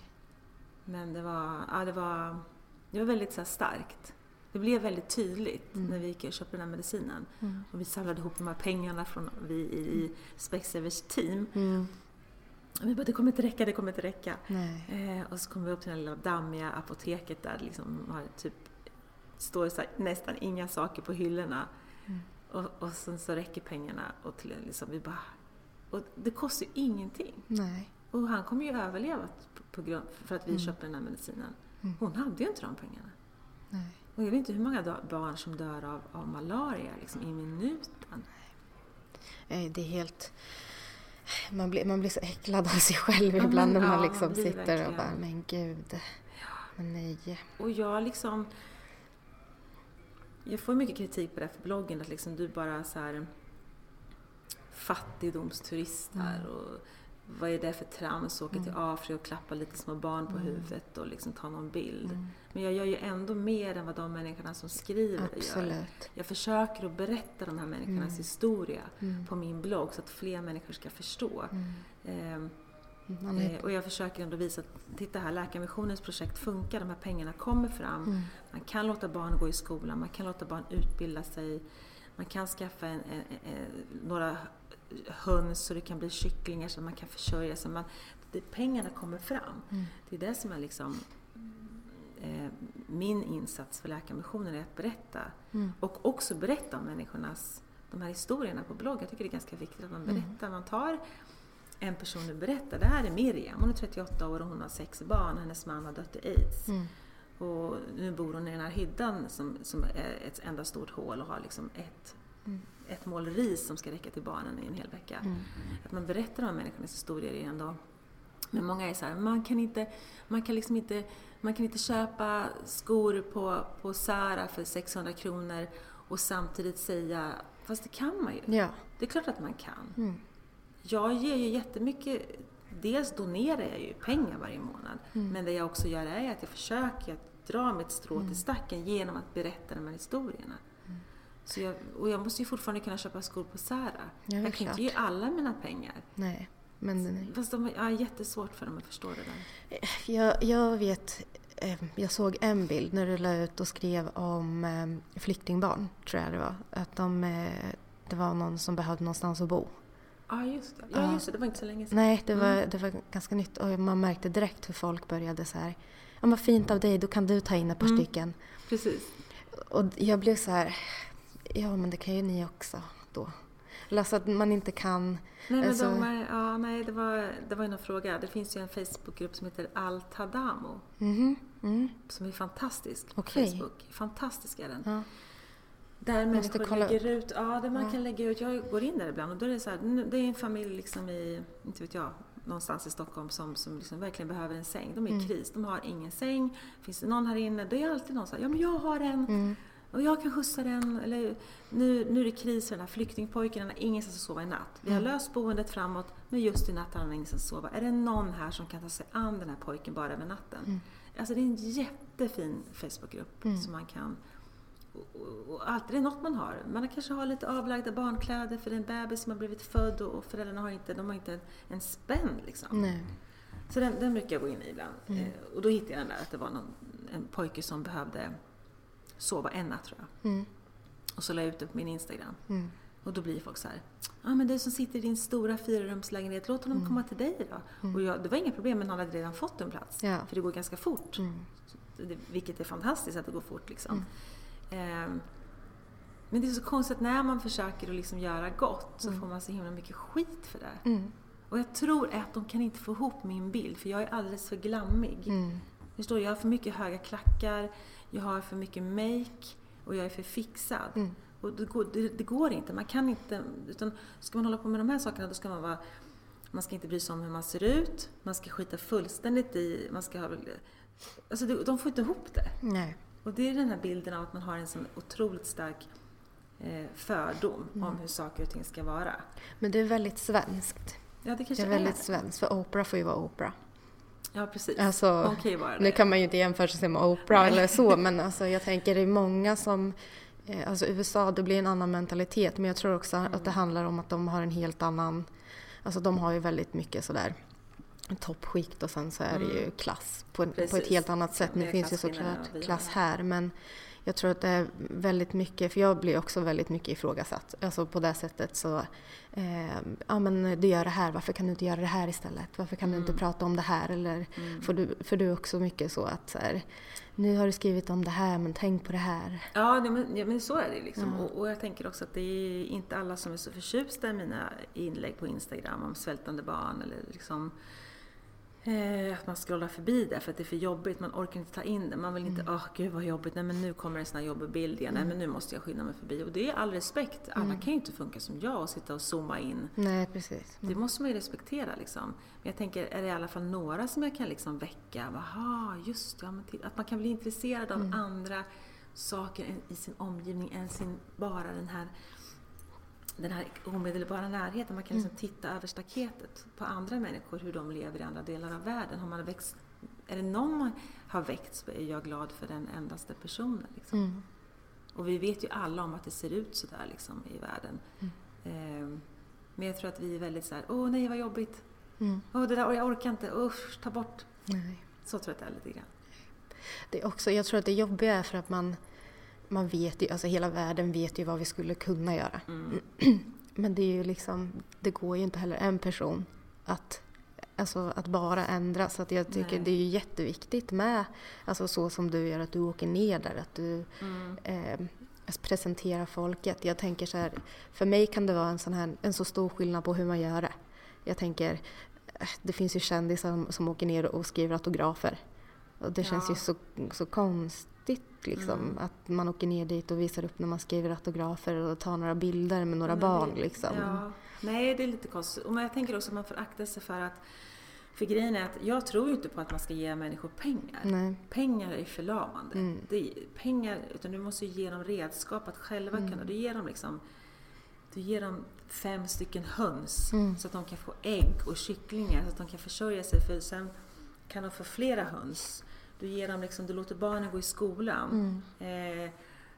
Du låter kvinnorna få ta hand om en liten del pengar så man kan starta en mikrofinansieringsgrupp så att man sen kan låna ur den här potten för man kanske behöver föda på sjukhus eller någon måste låna lite pengar för att man ska öppna en frisersalong. Så att man måste ge dem man kan inte bara ge dem pengar, för pengar är inte liksom det smartaste. Nej. Så tänker jag att det är ganska bra att man tänker lite. Men du var ju på ett sjukhus där. Har du varit på flera när du åkte dit? Jag var i Kongo på Panzi och sen i Tanzania på Inkinga. Ja. Då, om du skulle säga, är det jättestor skillnad på ett sjukhus där och sen här? Det går inte att jämföra. Nej. Det går inte. De har inga resurser. Det finns inga resurser. Nej, för är det en öppen sal oftast då? Eller har de rum? Nu var ju vi på förlossningsavdelningen och då är det ju liksom öppet och så är det ju bara skynken som man drar lite så här korta skynken om sliv. Alltså man ser nästan in. Och såna här enkla så trasiga britsade gummi. Vad heter den här skumgummit. Så här, du vet, tittar ut överallt. Det är så här galonklädda britsar. Som är jättetrasiga för att de har de fått från Sverige på 70-talet till exempel. Så har de fått de här som vi skulle aldrig låta våra kvinnor någonsin föda på de där britsarna. Men det gör man därför att man har inget annat och det är mycket, mycket bättre att föda där än i hyddan. Och sen så vi var på förlossningsavdelningen och sen så var vi även på de avdelningarna där man kommer när man har opererats eller har fått sitt barn. Och det är ju stora öppna avdelningar. Så det finns inga egna rum. Utan man ligger kanske 7 kvinnor.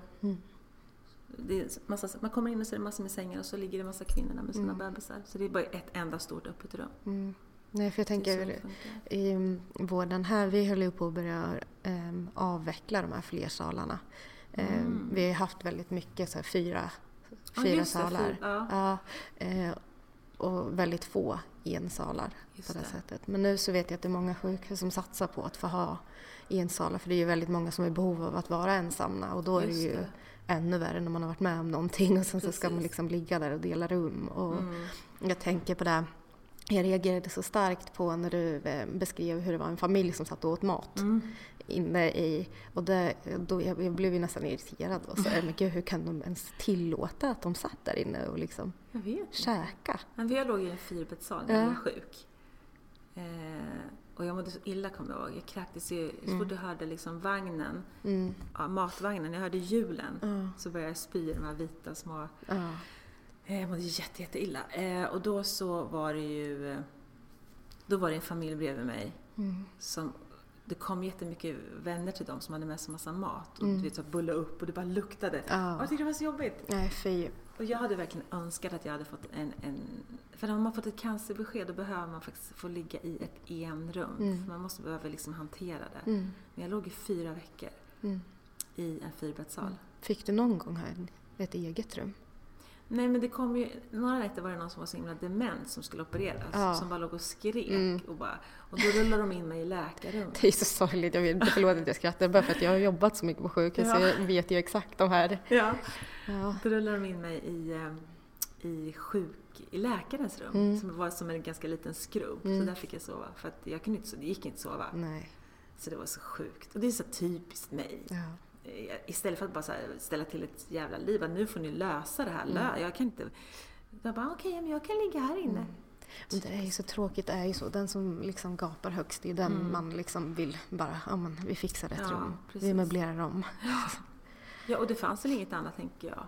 Så då fick jag ligga där. Och det är klart, jag skulle ju bara sova, så skitsamma egentligen. Vilket sjukhus var det var på? Södersjukhuset. Ja, samma som det födde barn på. Samma, bara olika avdelningar. Avdelning 47 tror jag. Kan det vara kirurgen? Ja, jag tror det. Jag har ingen koll på det här. Jo, jag tror att avdelning 47 var kirurgen. 11 och 12 i Norrköping. Ja, är det så? Om man tänker, när du blev ju friskförklarad och det var 2012. Brukar du se på livet liksom som uppdelat före cancer, efter cancer? Jag har hört att Nej, det går ihop så. Nej, det går nog ganska mycket ihop. Nej, jag tror inte att jag brukar dela upp det. Sen är det ju, 2008 kommer ju alltid vara ett väldigt speciellt år eftersom jag fick cancer då. Precis som 2005 kommer vara ett speciellt år, för då fick jag Lennox. Det kommer alltid vara ett år som man kommer ihåg. Men de datumen är liksom speciella för mig. 2008 kommer alltid vara, det är någonting speciellt då såklart eftersom jag blev sjuk. Men annars så har jag inte jag känner inte att jag delar upp det liksom före och efter cancern så mycket. Nej. Man pratar ju så mycket om att man ska vara så tacksam när man liksom har gått igenom det här och man har klarat sig. Och då ska man vara tacksam och man ska liksom inte kräva så mycket. Nej, men man ska ha tagit med sig någonting. Man ska ha lärt sig någon läxa. Och det sa jag själv, du vet inte riktigt vilken det är. Nej, så. det är verkligen så. Känner du på något sätt att du fick... För du säger ju ofta så här, men att du hade sån tur i boken. Känner du dig skyldig att hjälpa andra nu efter, mer än vad du gjorde innan? Jag tror att jag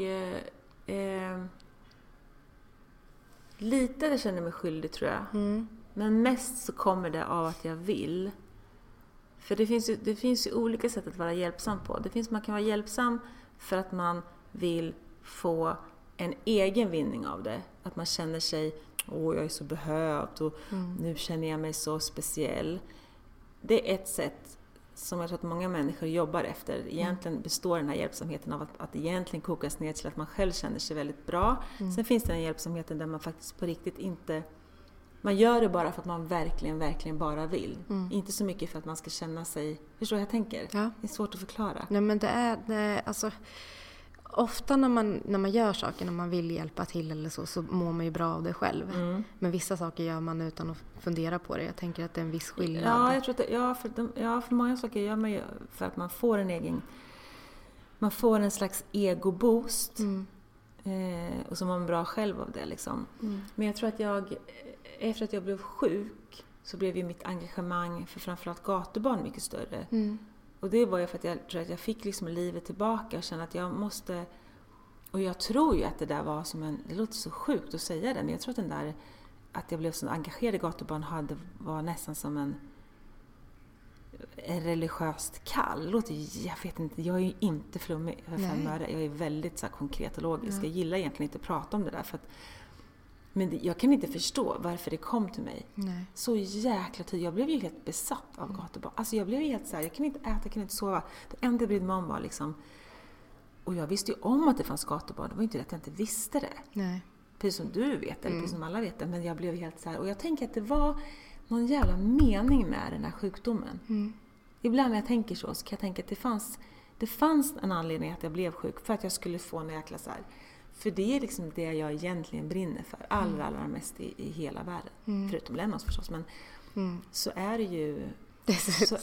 Vi mammor alltid bara, förutom våra barn. Jag älskar mitt barn också. Ja. Så att ni inte glömmer det. Precis. Så man förstår det. Nej, men jag vet inte. Jag tänker att det kanske... Eftersom det är så starkt. Och jag tänker att jag måste göra någonting av det ännu mer. Eftersom jag uppenbarligen ignorerar det ganska mycket. Jag reser ju med läkarmissionen en gång per år. Men det räcker ju inte för mig. Nej. Det räcker inte. Jag vill ju göra mer. Och jag ignorerar det uppenbarligen. Eftersom jag inte tar tag i det. Mer än att resa en gång per år.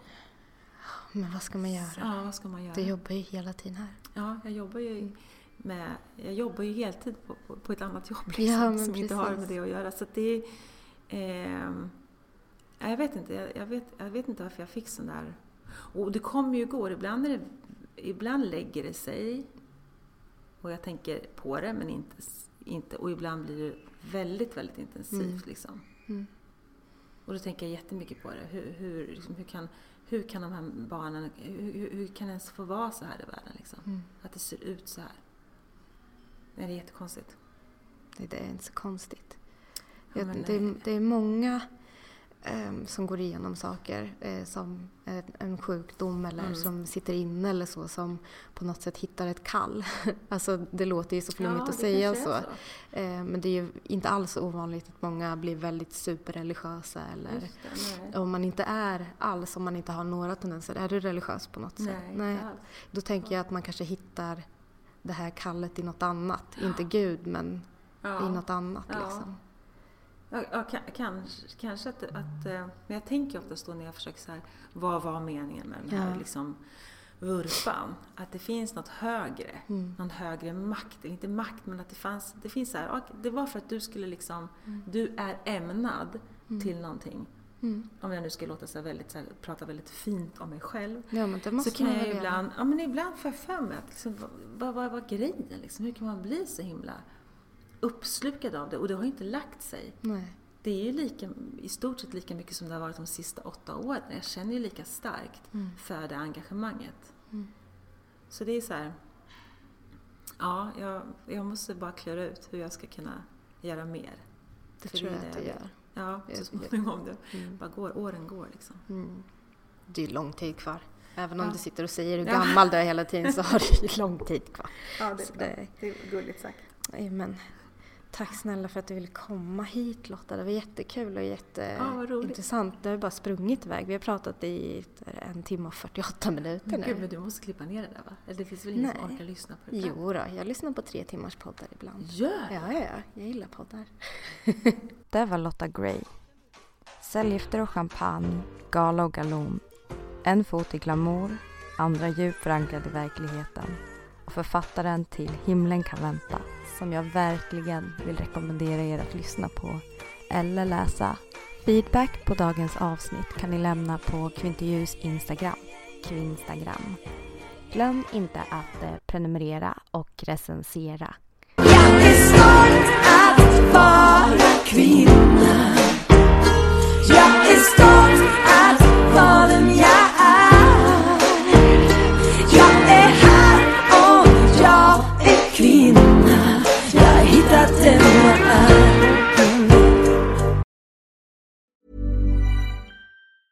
Want to get a chiseled look in the jawline? Sculpt and shape your jawline with added volume from Juvederm Volux XC. Juvederm Volux XC is an injectable gel specifically designed to be robust enough to improve moderate to severe loss of jawline definition. And it is the first and only hyaluronic acid filler approved for the jawline. Add volume to your jawline for a chiseled look with Juvederm Volux XC. For important safety information and to find a licensed specialist, visit juvederm.com. That's JUVEDERM.com. Not for people with severe allergic reactions, allergies to lidocaine, or the proteins used in Juvederm. Common side effects include injection site redness, swelling, pain, tenderness, firmness, lumps, bumps, bruising, discoloration, or itching. There's a risk of unintentional injection into a blood vessel, which can cause vision abnormalities, blindness, stroke, temporary scabs, or scarring. Talk to a licensed specialist to find out if it's right for you. Visit Juvederm.com. That's JUVEDERM.com.